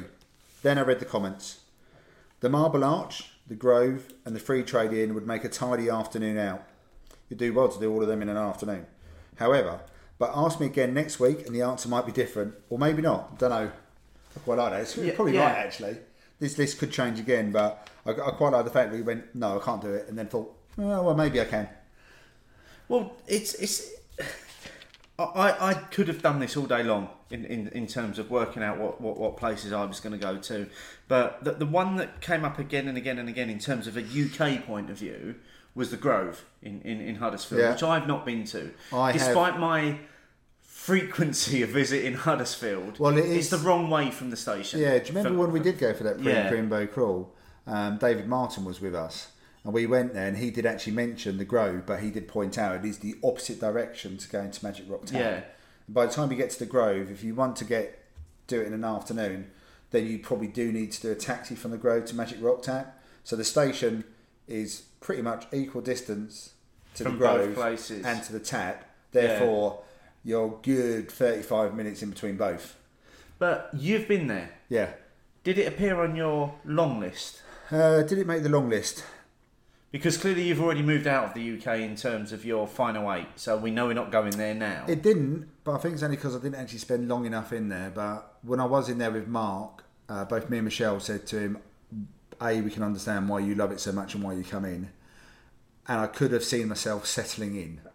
So if Magic Rock hadn't been somewhere that we both wanted to go and visit, there would have been no incentive to have left the Grove. Okay, well that's a good endorsement for it, isn't it? Nice beer garden, again, a few different spaces indoors, an absolute banging list, and fantastic range of cask beers as well. Good range of keg. Yeah, I mean, it felt like somewhere you could settle in. I was surprised there weren't many more Huddersfield fans in there. Yeah, but it's definitely a Huddersfield fan place before the game. But that gave it a lovely feel because there was quite a good cross section of fans in there as well. So. It didn't make it only because it was just the one visit for not long enough. I will get there one day. I think it's a place that absolutely has to be on the places I need to visit in the UK. That's what we need to do. A new list. Places we must visit. Oh, absolutely. Okay, have fun with that. Oh, days spent thinking about that one. As always with opinions, and particularly this week, we had loads of comments. Far too many for us to go through them all on the show. But if you do want to have a look through all those comments, there is a link in the show notes as always to the question.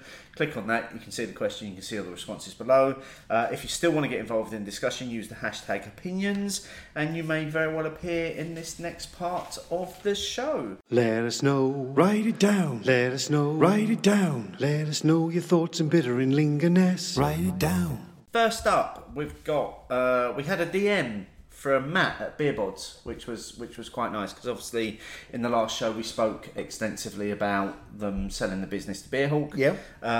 So Matt sent us a DM and he said, just listen to the podcast, a really fair, well balanced piece. I thought, appreciate having the opportunity to contribute. You guys are a real asset to the craft beer community. Hopefully chat soon, Matt. No, thanks for that. It was quite nice that he took the time to come back again and to actually listen to what we had to say about it. Richard Taylor at Richard Taylor 1608. Top show as always and loving people's views on can sizes. I had a 440ml at Brew York Beer Empress Toncoco recently. This is a world class beer but just a little too much in current can size and no way I was sharing it. Perfect example of where 330ml is needed. Plus if the higher ABV beers went into 330ml cans there would be more available so more people could buy said products. Which does tie in timely, isn't ties it? in quite nicely with this beer, which as we've said is we've got 2 cans of 48. Now I'm not going to even try and do the maths really quickly, but there's got to be another few cans on top of that if they've done these in 330s. So you could have had maybe 60 cans of 330s rather than 48 cans. So yes, you reduce the exclusivity, but not by much. But you do give maybe another 12 people the chance to have the beer. Yeah. So that's actually a really good point because again, and he's also said, "And no way was I was sharing it." So not whether it's clear whether he didn't want to share it or he hasn't got anyone to share it with. Possibly his partner didn't want to share it. Exactly. Or So possibly wasn't in an environment where. So either way, then once you've opened it, you've got the 440 to do. The Empress Toncoco, quite a decent sized beer, ABV as well. So I can understand where he's coming from. Yeah. But the last bit actually is probably a point which I don't think has been made. No, and it's a great point actually, because I've seen a lot recently about a lot of people are getting very upset with the weekly Verdant releases, where they keep missing out on the Verdant. So Verdant are releasing beers every Friday. Oh, really? So I've missed that. Online. Really? Yeah. So new beer every Friday? And they sell out very, very quickly, and then a lot of people moan about the fact they haven't been able to get hold of them. Now, Verdant sell all of their beers in 440ml cans. So, yeah, they've only ever done 440. Haven't yeah. So if they were selling them in 330ml, again, there's a certain percentage of people there that would actually be able to get hold of more of their beers if they were selling them in a smaller package size. Yeah, and it would make it makes it easier for people. It's an interesting one, isn't it? About the 440 can. I mean, I've really enjoyed not sharing the 440 so far. I have, but this is the first one I've got to where I thought maybe the 440 wasn't quite what I needed of a 6.5% stout. I'm going to agree with you on that, but I'm also going to give you a reasoning why I wanted to can this each. Oh, that's fine. Because I wanted to emphasise that point of, which is something we've said over and over again, a cold stout on a hot day is perfect. And it is, but I think equally I would have found a 330 equally as perfect at 6.5%. Yeah, I agree actually. Because this is the one which we've done the slowest out of the one so far, and this was the same ABV as the IPA. Is that because we're worried about what's coming next? It could be. It could be. Let's not spoil it just yet. No, remember the rules. No spoilers. Okay. So Will Watkins at Dry Your Beers, who listeners may remember, sent us the beers for the last show. So once again, you're welcome.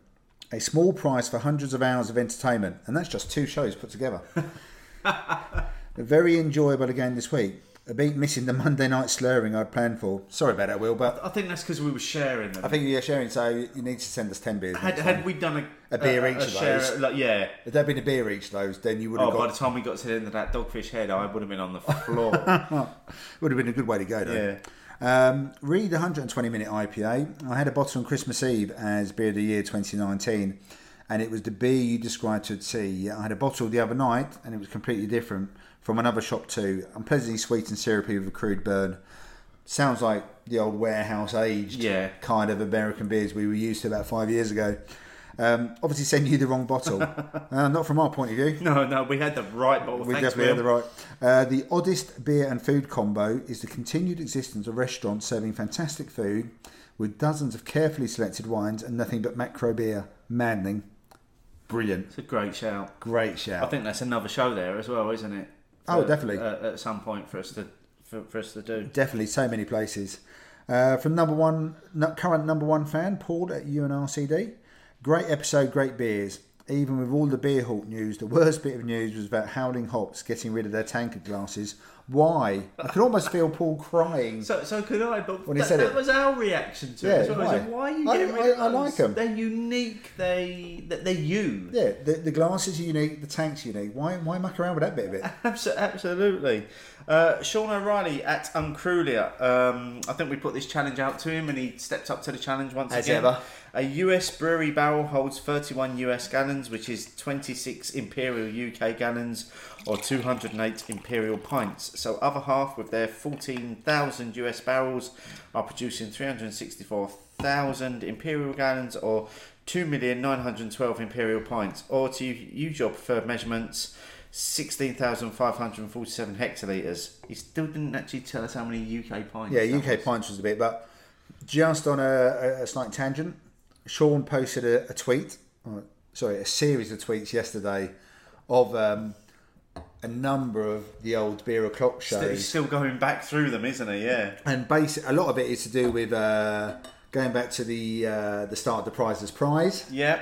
The number one fan competition, as it was then as well. Loving his summary of the shows. It was a 19-tweet masterpiece, wasn't it? Yes. It really was brilliant. And there was one in there as well from... It was covering the show where we did the interview with John Keeling from Fuller's. Which was then your longest show by quite some distance. An hour and 49 minutes, which... quite short in terms of what we put out these days, but that friend of the show Justin Mason at the time said it was the greatest thing he'd ever heard. Yeah, but let's face it, Mr. Keeling is always worth a listen. Oh, absolutely. And I'm not sure what you would have cut out.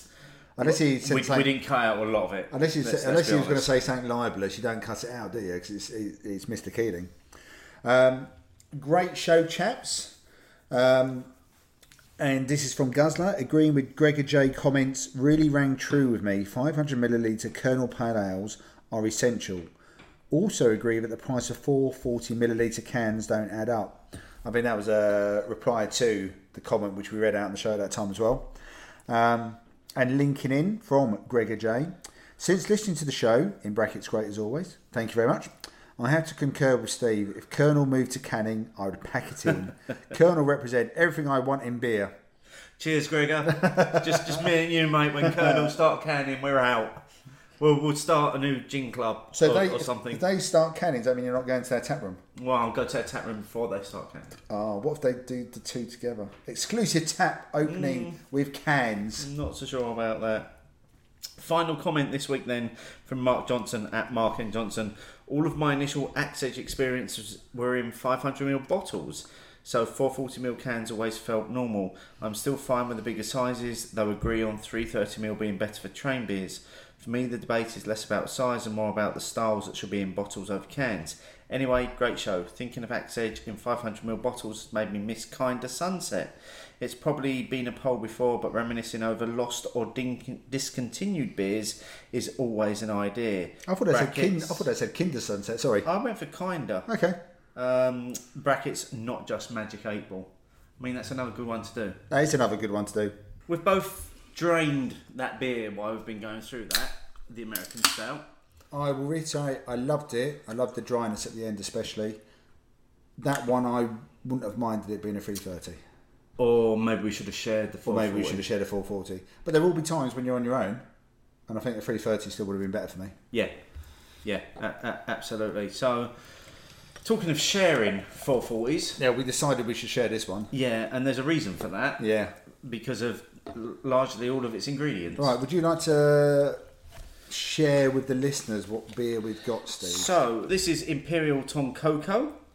It's a coconut, chocolate, tonka and vanilla imperial-ish milk stout. Imperial-ish? Imperial-ish. Doesn't say that on the list. At 7.5%. So, Lee said he knows he promised not to send us the coconut tonka beer, but he couldn't resist. Knows occasionally we step outside our comfort zone, and it always seems to be me taking one for the team. So, suggesting that Martin might like to step up to the plate for this one. They make several beers to this style. This is the mid-strength one, and the reason he had to include it is it's currently ranked the second best stout in the world on Rate Beer. Okay, well, first I'm going to go really, before I've had it. Yeah. And secondly, is this then related to the Empress Toncoco that Richard referred to in Bittering Lingoners? I think Empress Toncoco is possibly the top end. The bigger. Yeah. And then I think there's one simply called Toncoco. So you could almost... I think I may have had the Toncoco. So yeah. Toncoco is less than this. Yeah. So there's effectively a Toncoco run. There's a double... Yeah, but essentially, yeah. There's a Toncoco run. Yeah. He does go on to say they hand toast all of the coconut for super fresh and authentic taste. And our use of Tonka is restrained compared to some other breweries. So hopefully you're brave enough to try it. Well, we are brave enough. We've got it in the glass. But I do seem to have more than you. No, that's the head. Look, it's the head retention. Still puts more in the glass, doesn't it? Cheers. Cheers. Okay, not getting too much of the stuff I don't really want on the nose.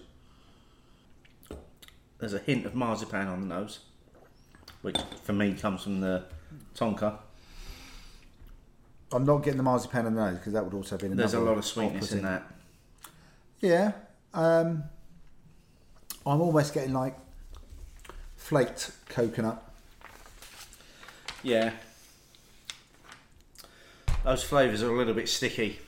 I'm going to say that for me. Yeah, but we will persist. We'll have a bit more. Thank you for not letting me do the challenge on my own and having to drink 440. I'm a team player, mate. You are a team player. I'm absolutely a team player. let's do a couple more stops on our pub crawl. Couple more stops. We've been sat where we were for a long time. I mean, I have been properly enjoying the Colonel IPAs.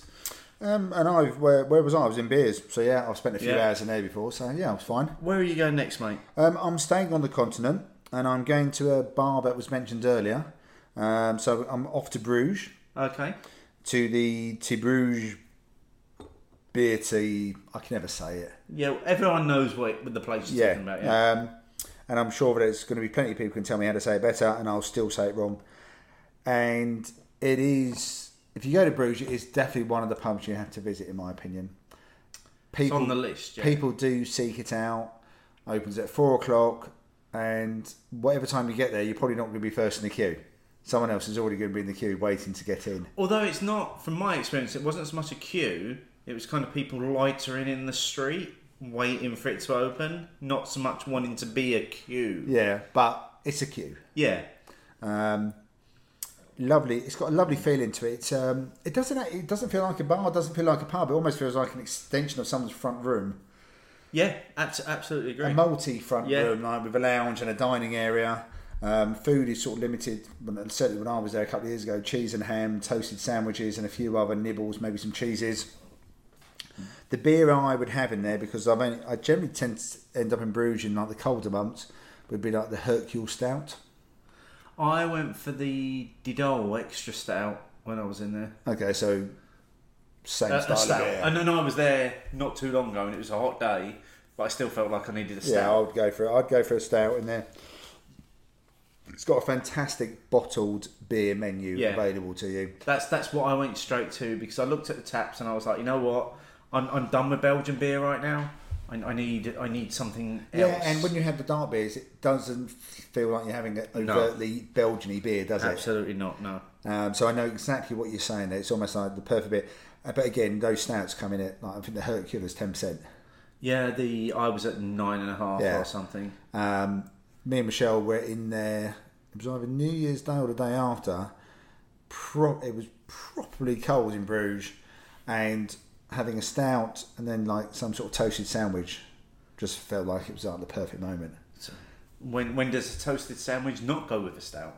Or become a perfect moment? Yeah, absolutely. So yeah, that's so I've gone to Bruges. So that's stop number 6, I think, on the list. Yep. I'm now moving miles away. So you're going off. You're just going now. Yeah. Whether it be by magic or air travel, I'm going to end up in Phoenix, in Arizona. Okay, that's quite a leap. Yes. From where you were. Yes, I'm going to Phoenix, to King's Beer and Wine, a place I found when I went to Phoenix with Michael, my son, in 2017, and it was a place I'd seen when I'd gone out for a run on the very first morning, right along one of the tram lines. Lovely little transit system in Phoenix. $2 for a return journey or $4 for the whole day. Brilliant. And so they have the TVs in there for the sport, obviously American sport, and baseball, American football. They've got TVs hooked up to the old Nintendo, as in the SNES. Oh, nice.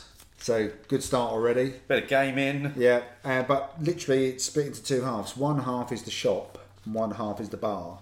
Both of them have independent doors from the street, but then it's like almost like a secret door between the shop and the bar. And obviously it's not a secret, but it feels like one because you go from the shop to the bar. Yeah. And very different bars. The bar is darkly lit, the shop's a bit light lit. It's also where I managed to pick up a couple of Fuller's Vintage Ales at only $9. For 2011. Happy days. So I was quite chuffed there. It was actually cheaper, almost cheaper to fly all the way to Arizona and just get those 2 bottles of beer and bring them back. And I think on Sundays it's like donuts they have on the bar as well. So, Michael was loving it. Donuts and SNES, and I think we had some Jenga going on as well. And I just had a fantastic range of beers while I was in there. So the beer I would have if I went back there again, if I went the same time of year, would have been the Stone Go-To IPA. Oh, nice. It was just tasting fantastic the day I was in there. It was really good. Yeah. So yeah, that's what I would do when I was there. Okay. And also perfect on a hot day, which pretty much every day in Arizona. Crushable. Yeah, absolutely. So I'm going from London, which was my last stop in Colonel. I'm going to jump on a short plane ride and take me to Dublin, to a bar that we did go to when we were there recently. Alfie Burns. That was on my list. Which was, it's essentially, for all intents and purposes, it's a hotel bar. It's a hotel bar. But it's amazing. Yeah. It's really open. I've been there, every visit I've had to Dublin, particularly where I've been escorted by Wayne and Janice, we've always gone via Alfie Burns. And they've always got the most amazing selection of beers. It is one of the Galway Bay bars, so they've always got Galway Bay beers. And that was a good selection they had on as well. Yeah. And for me, I've had food in there. It's just got such a lovely feel, just a lovely atmosphere from it. It's slightly away from the town centre, so it's not touristy busy. It does have that hotel bar feel, because that's what it is. It's in the basement of a hotel. But I'm going to find myself sat in Alfie Burns drinking, what would you expect, a Foam and Fury. That's what. Is that what you had? Is that what you had? No, it wasn't. It wasn't on when we were in there, but they did have. It didn't really matter what they had on. What they had on wasn't dark beer. After we had spent 2 days drinking nothing but dark beer at the International Stout Festival, we needed hops, and we went in there and we had hops in Alfie Burns, and that's my next stop, where we're going to sit, and I'm just going to enjoy a nice double IPA. It has got a lovely feel, but it's also a hidden gem.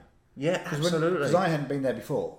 And so we went over there and we said we're going to go to Alfie Burns. So I'm thinking it's going to be quite well advertised from the outside. And then we go down the side of this actually rather posh looking hotel. Yeah. And we weren't looking very posh hotel kind of people at the time. And suddenly we end up in effectively a Galway bar at the bottom of a hotel. Really big bar as well. It's huge. With a fantastic range of Galway Bay beers and there are pool tables, and the food is great. It's just, couple of TVs as well. Yeah, it's lovely. I can imagine it getting busy at times, but I don't ever feel as though you'd ever feel like it was too much in there. We went there on a Friday night, didn't we? Yeah, it wasn't packed. It was relatively empty on Friday night. But it was the perfect space at the right time. And you are right. So while I bemoaned when I went to Magic Rock and there was no dark beers on, I was quite happy to turn up at Alfie Burns and just have all the hops. Yeah, I just want hops now, please. Hops in my face. I spent quite a lot of time not drinking hops. That's fine. I need to make a correction to my King's beer and wine. I knew it was wrong when I was in Phoenix. I knew I didn't have go-to IPA. I had an almost end of life Enjoy By Stone. Oh, okay. So one of them. Yeah, I knew it was wrong when I was saying it. So apologies for that. So correction live. I had one of their ones Enjoy By the end of October when I was there, probably about a week before it was about to die. Still tasting fantastic. I bet it was still tasting good, though. It was still tasting good. So I mean, it's only got a short shelf life anyway, so it's still relatively fresh in the great scheme of things. And that's what I had there. That was one of the best beers I had in there. So a little bit of a correction there. Loved the Alfie Burns shout. That was the one I was most unsure about. Oh, was it? Well, because it was a hotel bar? Well, it was a hotel bar, and I'm guessing our listeners from Ireland will probably be screaming, saying, "Oh, there are so many better Galway Bay bars than that." I just really like it. I love that feel that it's a hotel bar. But it's different to the other ones. So, so what's the other one near Talbot Street? Brewdog. Yeah, completely different. Yeah, Brewdog feels all of their bars are though. Brewdog feels like a craft bar. Then they've got the one which is like almost looks like a small shop from the outside. Again, completely different feel to both of those two.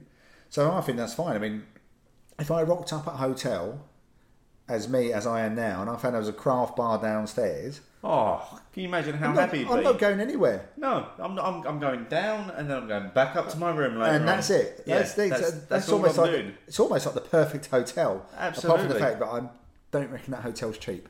No, I don't think it is. Because like I said, it did look posh, that hotel. Yeah.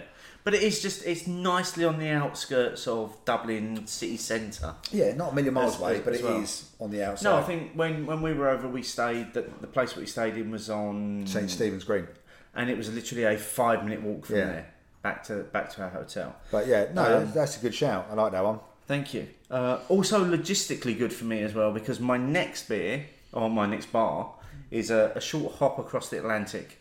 So I'm going from Ireland, over to the States. Are you going to the East Coast, Steve? I am going to the East Coast. Where am I going on the East Coast? I reckon you're going to Cigar City. Oh, you've absolutely nailed it. I am absolutely going to Cigar City. I am flying into Florida. I'm going down to Tampa, and I am spending many, many hours drinking in the Cigar City tap room. I remember how much you enjoyed that little visit you had, and the time you spent with them, and and I did enjoy the fresh beers you brought back from there as well. It was too short a visit for me. I would love to have spent many hours in there, but it was also my first experience of an American tap room, and it's an amazing space. It is really an amazing space when you go to somewhere where they've really thought about the design, the layout, how they present their beers, how they want you to taste their beers, how you can select beers in sizes and flights and all the rest of it. It's definitely the model for a lot of the tap rooms over here, isn't it? absolutely. Not Cigar City per se, but the American tap room is a working model for what we've developed over here. Yeah. And there's nothing wrong with that, because the ones I've been to, fantastic. There's on my long list, a few definitely made the long list. I mean, Harpoon last year and Trillium definitely made the long list from last year. But again, I've only been there a couple of times. So, probably need to spend a bit more time in there. But fantastic spaces they create. Yeah. It was, like I say, it was too short a time for me. Only had a few hours, and I'd love to go back and just... drink all the High Life. Basically, yeah. Just drink that entire keg dry before going on to some of their amazing darker stuff. Yeah, as well. It's a great shout. Great shout. Not a bad little. It's probably not a bad little hop from Dublin, actually. No, so I've thought about it. You've already shaved off an hour there as well. On the by way. going to Dublin. by going to Ireland, yeah. And you can actually fly to them. Can't you fly to America via Dublin from the UK? I'm not sure it's from Dublin, but there is a one of the airports in Dublin. Cork? Yeah, you can do the American passport control in Ireland. Yeah. And then you're done. You're straight. Then off you the become effectively internal transfer or something. Yeah. Because it can be a bit of a queue on the American side. That's good. Before we get to my last one, because I think is your 8 done now. No, that's my 7 done. We've got one more to go. Okay, so let's. What do we think? It's all right. It's got there are elements in there I don't like. I think there are elements I don't like, but because there's more than one element I don't like, the elements I don't like have sort of balance themselves out. Does that make sense? So that Tonko bean. And I didn't get any marzipan, fortunately, because that would have been 3 elements. And the coconut, I think, have sort of worked and almost started to cancel each other out. I'm getting no coconut from it. I'm going to say that right now. Oh, I definitely got the coconut. The thing that's most predominant for me is the Tonko bean, which I know I don't like. Is the Tonko bean poisonous? Is there something about... Or have I made that up? I fucking hope not. After drinking... No, I don't mean in the amounts they put in beer that they legally sell in the UK, but... I thought I had in my head that there was some sort of element of poisonous about Tonko, but again, I'm sure that Brew York can correct me on that if I'm completely wrong. It's not something I go for. It really isn't. It was enjoyable enough. I'm going to say it's probably my least favourite of the beers we've had so far. But I can definitely see why people would like it, because there's a lot going on. Oh, there's lots of flavour in it.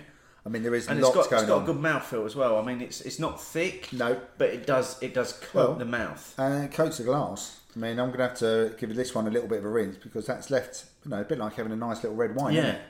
Well, while you rinse that, let's go on to some listener questions. Questions fill my head. First up, again, from number 1 fan, Paul at UNRCD. What brewery do you think goes under the radar that deserves to be more highly recognised? For me, it's Downlands Brewery, who are based in West Sussex. Every beer I have is great, but I usually get attracted by more fashionable breweries. Is there any breweries that stand out for you that go under the radar? I've had a bit of a list weekend. Oh, you've gone for our whole list. I went for one that really leapt out at me. I've got a few. Okay, can I say my one and see if it's on your list? Go on then. Siren. No. Okay. Because I don't think they go under the radar quite as much as they used to. Probably if they'd been asked because a of month the ago, whole can thing now? Possibly, yeah. Okay. Done the crowdfunding and the cans. Yeah. I think they've upped their game. I had a few on there, and I did end up with one at the end. The first one which sprang to mind for me is a brewery from Yorkshire, who are predominantly a cask brewery, Great Heck. Oh, okay, that's quite a good shout. Actually. And I love their cask beers. And I looked on my Untapped, and I've had a fair selection of them. A lot of them have come through the Victoria Inn because of the Yorkshire connection with Andy and Sheena. But I also had places on there like Howling Hops, Moore as well. In London, 1 Mile End, Redemption. Don't tend to get a lot of noise because of where they're based. Roosters as well. Oh, Roosters is a great show. And I think they have made some fantastic beers for years. Babyface Assassin is one of the best beers ever brewed. Yeah. In every format. I was going to say that, not just in any one particular format. I think one of the breweries I did end up going on, and it sort of took me back to when we were there for the pre-Crimbro Crawl, was Wiper and True.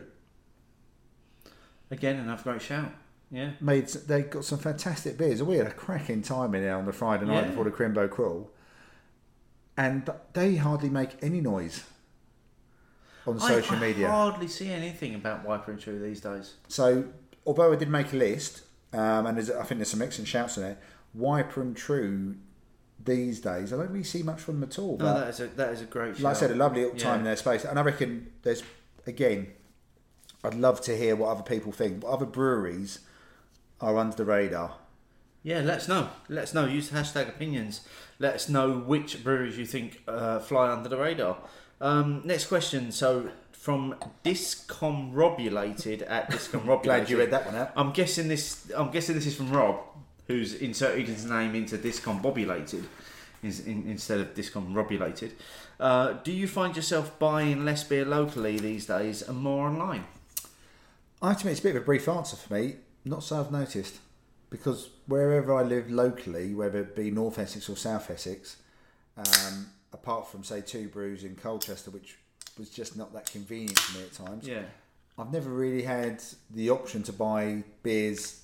I'm going to assume this is a takeaway question, drink at home question. Yeah. I've never really had that many places to get it from, so no, it feels the same to me. Okay. He's got a second question. Is it ever okay to... You didn't answer. Sorry. I do get to 2 brews occasionally these days because it is more on my... What's on your routine? On my radar. And I will go there if I'm looking to buy some tasty beers, something a little bit different. I don't really buy online either though. But I guess how I do buy... It's kind of a combination of the both. I buy my beers from Beer Central, which is a local bottle shop in Sheffield that you kind of buy from. No, I mean Michelle buys from that. Via Twitter. I probably should give a shout out to Licorice, where we used to record. I did sort out a number of my beers for the wedding from them. Okay. So thank you very much, Dan, for sorting that out. You've just poured another beer. I've poured some fruit juice. That is looking. Because thick. I decided we'd had enough beer and juicy, and we were going to have some fruit juice. What have we got here? It is 10.9% fruit juice, brewed with Vocation by the looks of it. Yeah. Medusa, I presume it's supposed to be, judging by the snakes. Yes, but spelled Medusa. Juicy. Cairo hopped triple IPA, 10.9%, brewed in conjunction with Vocation. And Steve, over to you for some notes. Not a lot of notes really. For some reason, whenever they collab with Vocation, it must be an insanely hot triple IPA. This time it features the latest harvest of Columbus, Citra and Mosaic. And it does look like fruit juice in glass. Right, are we going in? Let's do it. Here goes. Yeah, cheers. I'm not sure the smell would bring me in, I have to admit. It's quite vegetal, isn't it, on the nose? That savoury type of onion nose. That's a very thick mouthfeel as well. It's quite sugary, it's quite sticky. What I would say is potentially saving it a little bit for me is there's good carbonation, although it doesn't look like it. It's still quite fizzy in the mouth. Yeah. Almost like a sherbet fizziness. But exceptionally juicy. Yeah. Exceptionally juicy. I'm not sure I've had a juicier beer than this for a while, actually. It's certainly not on the side of triple IPA that we would be leaning to. No. When I saw triple IPA, I was going, yes. I mean, I didn't bother reading it. No, I didn't. If I'd read the name of it, maybe I would have thought. Yeah. Not say yes. See, I'm like triple IPA, Unhuman Cannibal. That's Give it to it. me, yeah. That's all you're going for. That's my benchmark. So on these questions, obviously, Yeah. a few people did go properly fantasy, didn't they? They did. Did you have any fantasy? So, for example, places from films or TV that you would want to visit if that bar suddenly appeared? I didn't even go there. No. I tried to go with places that either I've been to or that I wanted to go to. And I know there were quite a few people that went for the TV and film genre. Yeah, I know it's a good of ones. the bars, I think I've got to say that a lot of them were a little bit lost on me. Yeah, as well. I think that kicked off a little bit with Andrew and Luke from River and Brews. But I did like definitely one of those ones I would go to, the Mos Eisley Cantina from Star Wars, where we first meet. I got that one. Where we first meet Han Solo, and then I would pop to the Cheers bar because everyone knows your name, and then I would pop to the Nag's Head. Okay. To meet up with Del Boy and Rodney. Yeah. So that was my three fantasy bars would be if I was doing that one. I couldn't do that element of it because I literally didn't get the bars that were being quoted. I think Matt Half Pint Gent said I'd replace a few of those and go to the Queen Vic. I can get the Queen Vic. I know the Queen Vic. I don't want to go there. That reference. Everyone's shouting. I don't want to go there. No, not ever. Everyone's shouting. No. The other one on TV I'd go to would be The Rover's Return. I used to be a massive Corrie fan. You'd probably get a good pint of sparkled beer in there as well. Exactly. See? In Manchester. Sparkled Boddingtons. Proper classic Boddingtons. Classic Boddingtons. Not what it is now. Not the stuff we have now. Does it still exist now? I'm sure it's sold. It's Can you still get it in cans? I'm not sure. I'm not sure about Anyway, that. that was my little. That would have been my little fantasy one. Okay, so we've got one more stop each to do on our fantasy crawl. So it's probably time to go for the honourable mentions, those that didn't quite make it to the final list. I'll go. I mean, you've got a long list. I've got a long list, so I'll try to keep the honourable mentions to a little bit shorter. But I would give an honourable mention to Beer Nouveau. Agree. For no other reason has it not made the long list. It's just that it's just more difficult to get to than all the other places. I'm not talking about like going from Arizona, but once you're in Manchester, it's still not the most convenient. A half an hour walk. Yeah. But I've been there twice and I've loved it both times, and I will be back this year. Are you ever going to get a more welcoming environment than Beer Nouveau? Doubt it. No. Seriously, doubt it. Because Steve he's so friendly, he's so passionate about what he does, and he's so willing to share what he does as well. Oh God, yeah. And the fact that his entire tap room is made up of second-hand sofas and chairs and everything, it's just brilliant. Oh, it's a lovely space, but it is Steve. Yeah. So yeah, that would definitely get an honourable mention.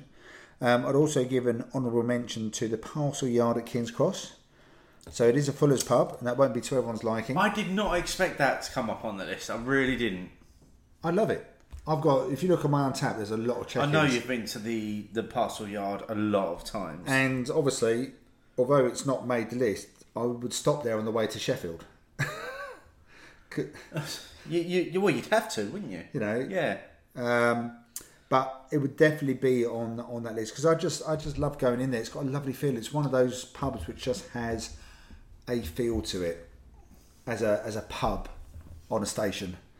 And I think finally it's a place which I referenced briefly on a previous show, a little bar near where I go to a regular course for work, where I do a bit of training, and that's Borhav in Vorholt, which is just outside Sassenheim, about 20 minutes away from Schiphol. Somewhere I stumbled on when I was out cycling when I was over in the Netherlands. Went back the second time, best part of a year later, and I was recognised. So I'm assuming it's for good reasons, as I didn't get chucked out the second time. And I will go back there again. So they're my honourable mentions. Okay. Mine are going to be... first up is the North Bar in Leeds. For being a place that I frequented on many occasions when I used to work another there. place that does cannonball in pints. Probably the reason why I frequented it on many occasions as well, but just probably one of the standout innovators in the UK craft beer scene in terms of bars in cities that got it early on. Did you read the piece in Good Beer Hunting by Johnny Garrett No. about North Bar? Fantastic piece, well worth, as a long read, and it is a long read, it's well worth a read. Yeah. Does through the whole history of North Bar, then the whole brewery as well. Really well worth it. But so for me, that's a place I've been to a lot of times, and I love it there. And yes, Cannonball on tap.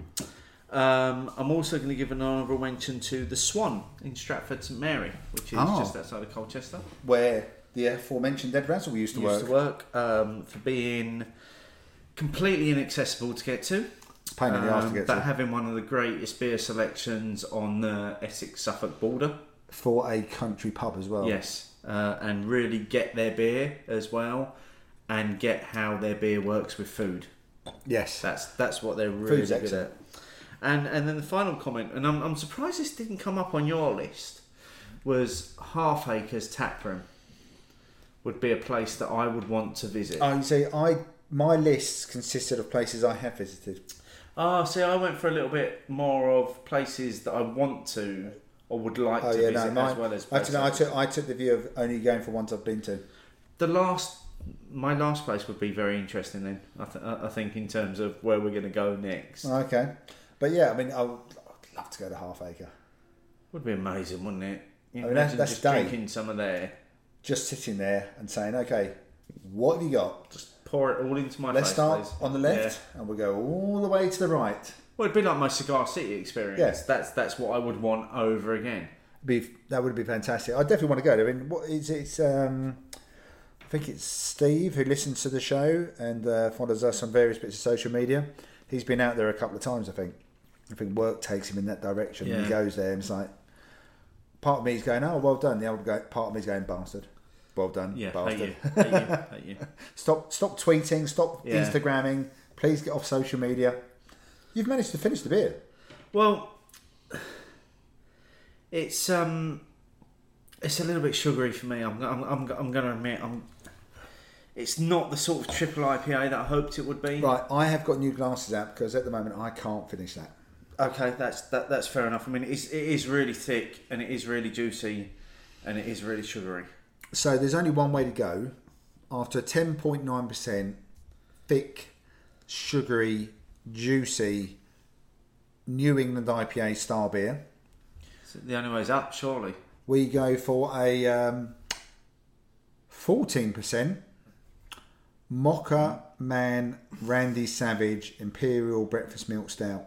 Now apparently, now correct me if I'm wrong, this is the beer that got the conversation going between Beer O'Clock Show it and was. because this has got some sort of wrestling reference. Oh, come on, surely you've heard of the Macho Man Randy Savage. No, because when I started thinking about this, Legends of Tomorrow, the first big villain was Vandal Savage. Do you remember the guy with the beard? I do remember Vandal Savage. So I was just. And every time I heard his name, I thought Randy Savage. So when you were watching Legends of Tomorrow, the first All I series, could think of was Randy Savage. Okay. Yeah. I'll open it, start pouring the beer, and you can tell me a bit about the beer and indulge. Tell us who Randy Savage is. So Randy Savage was one of the big iconic names in early 80s wrestling. So Hulk Hogan, you must have heard of Hulk Hogan. Yeah. Andre the Giant, Ultimate Warrior. No. You've not heard of Andre the Giant or Ultimate Warrior? No. Okay, so you've heard of Hulk Hogan. Yeah. Randy Savage British Bulldog? British Bulldog, yes, he was around that sort of Okay. that sort of time. Randy Savage was known as the Macho Man Randy Savage. I don't know why he was known as that, but his catchphrase was essentially "Ooh yeah." That was his catchphrase. That's all he ever did. But he was most famously known for his manager or valet at the time, who was called Miss Elizabeth, and ultimately they ended up having the first ever wedding in a wrestling ring. He then left his manager, went on to someone else, and then there was this big moment at WrestleMania where it was Randy Savage's basically put his career on a line in a match, and he lost, and Miss Elizabeth came back to him. And he teamed with Hulk Hogan, he teamed with Ultimate Warrior. He was a big name in wrestling in the 80s. Sadly, he's no longer with us. He did pass away a few years back, and I think it's great that they've named this beer after such an iconic wrestler, and I'm sure all of those wrestling fans that are listening will get what I'm saying right now. Oh, I'm sure they will, and it's quite a good summary. And as impersonations go, I've got no idea if that's good or bad. I did quite like it. So I'm sure you can search it up on YouTube if you want to see it. Oh, yeah! Cheers. I mean, that looks thick. that does look thick. It almost looks like a thick brown ale. Yeah. Oh, that's all coffee. Fucking, literally, I've just poured coffee. I feel like I've poured the bottom of the coffee into my glass. Oh, it's thick, and it does coat the mouth. Although that milk stout bit is coming through is that milk chocolate, isn't it? Yeah. Actually, it reminds me a bit of a chocolate milkshake. There's a lot of bitterness going on the end of that, though. So that's a dark chocolate milkshake if you're going to go with that. No, I'll go milk. I'm going to stick with milk chocolate. Okay, so a little bit about the beer. Now I've finished talking about Randy Savage, the wrestler. Back to the beer. So this was a collab with Turning Point Brew Co. It's part of a 2-beer series that they're doing across the 2 breweries. So together they've called it as a tag team. Of course they have. The Cheaty Lactose Twins. The other twin that they're brewing at Turning Point is called Milk Foley, which is a strawberry milkshake pal.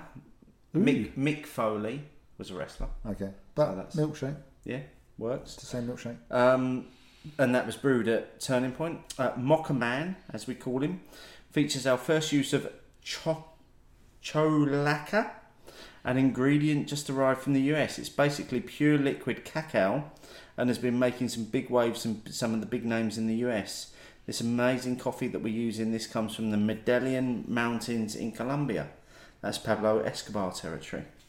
So there's a lot of ingredients gone into this. Yeah, and quite some name checks in that particular descriptor as well. I have to admit, I'm enjoying this. I'm quite happy I've switched from the triple IPA to this.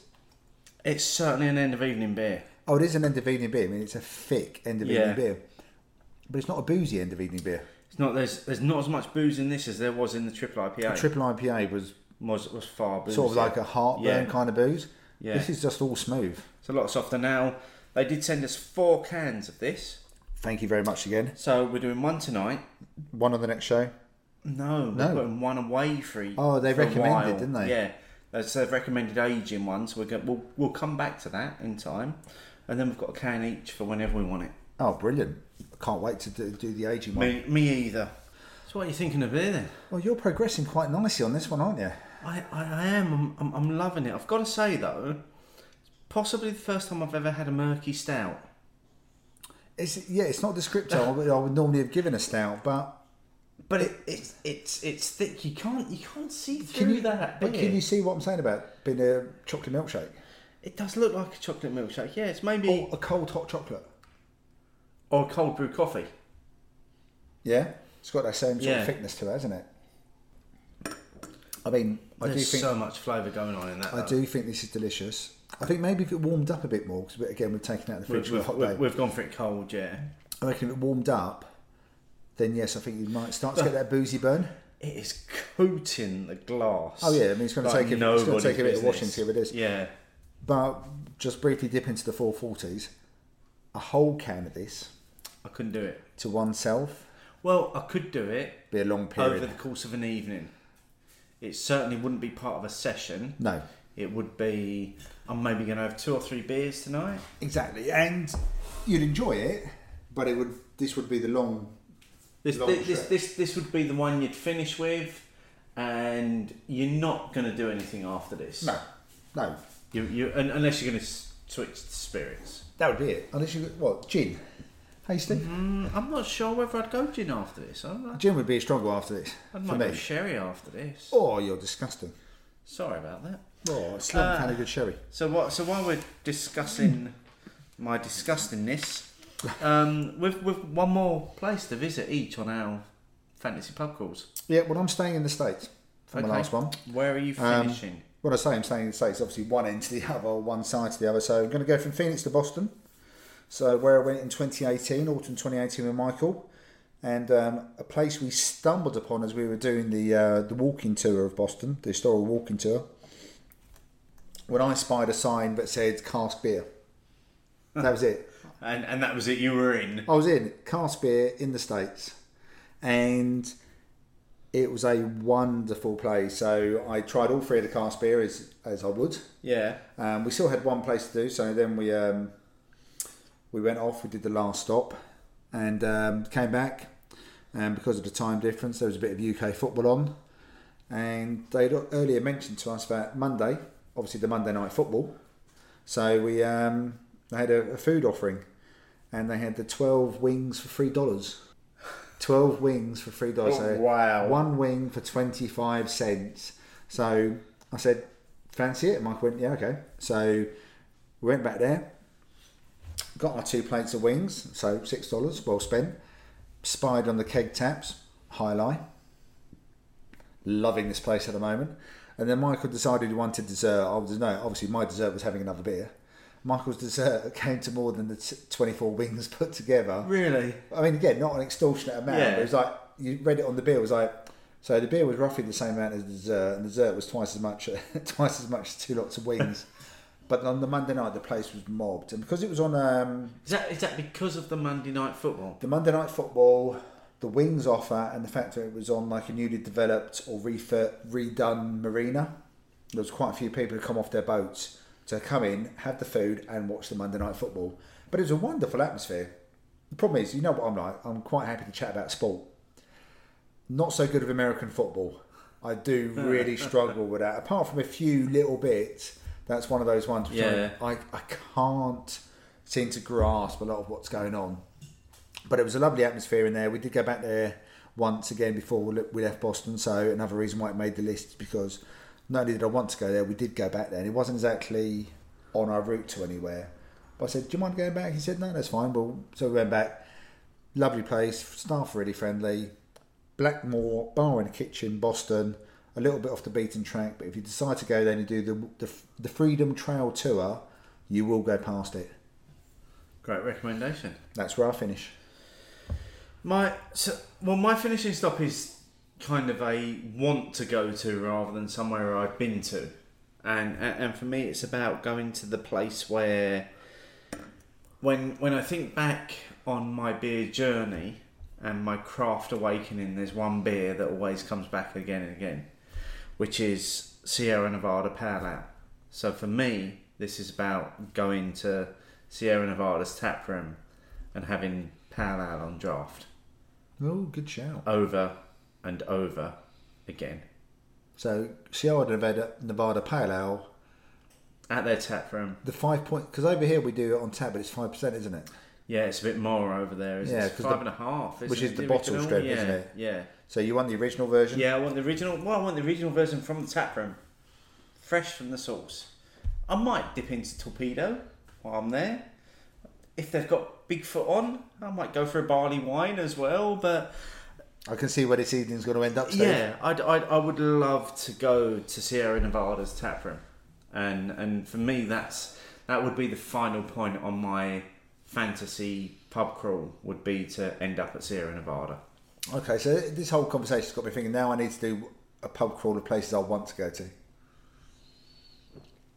I don't think we set any parameters, did we? Really, No. it was just like what 8 places. But are you literally, gonna put I up for? chose, all of my lists were places I'd have been to. Yeah, see, mine wasn't. Mine was places. Mostly, I think only 2 Yeah. that haven't been. But yeah, and for a long time, in that list, Russian River was in there as well, and I was like, I want to go to Russian River. I want to go there and drink Pliny fresh from the taps, and then I was like, yeah, no, I've not had it enough to be able to appreciate it that much. But Sierra Nevada Pale Ale, I've had a lot of that beer, and it's a beer recently again. I've started buying it a lot because it's so easily available from supermarkets now, And it's still great beer. and it's a great beer.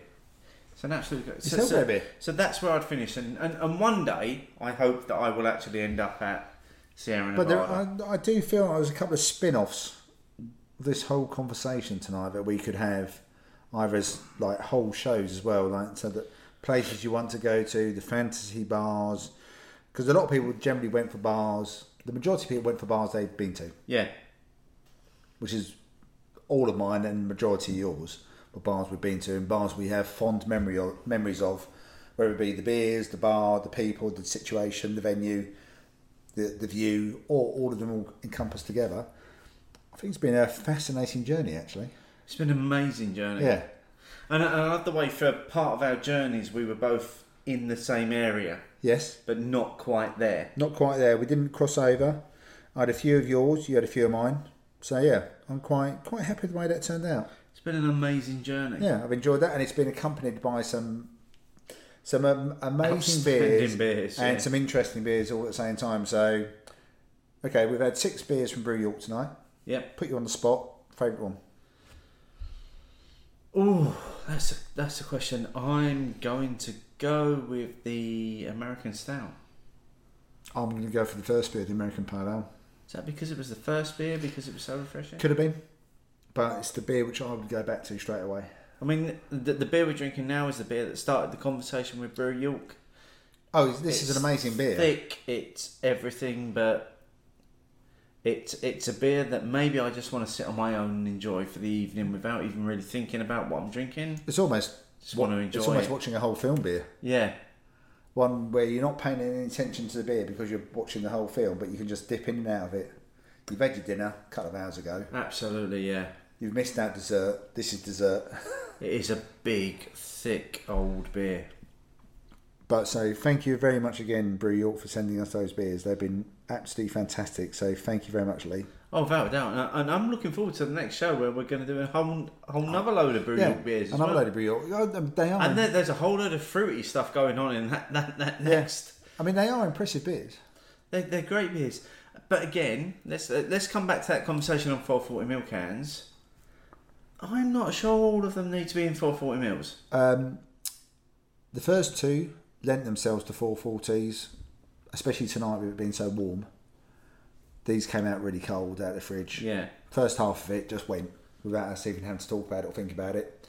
I think from the stout onwards, if you're not sharing, and like we chose to share or not to share, but we can share. Yeah. Doesn't mean you can always share on your own, depending where you're buying. It's going to be quite an expensive purchase if you were trying to buy all 11 of those different beers. Very much so.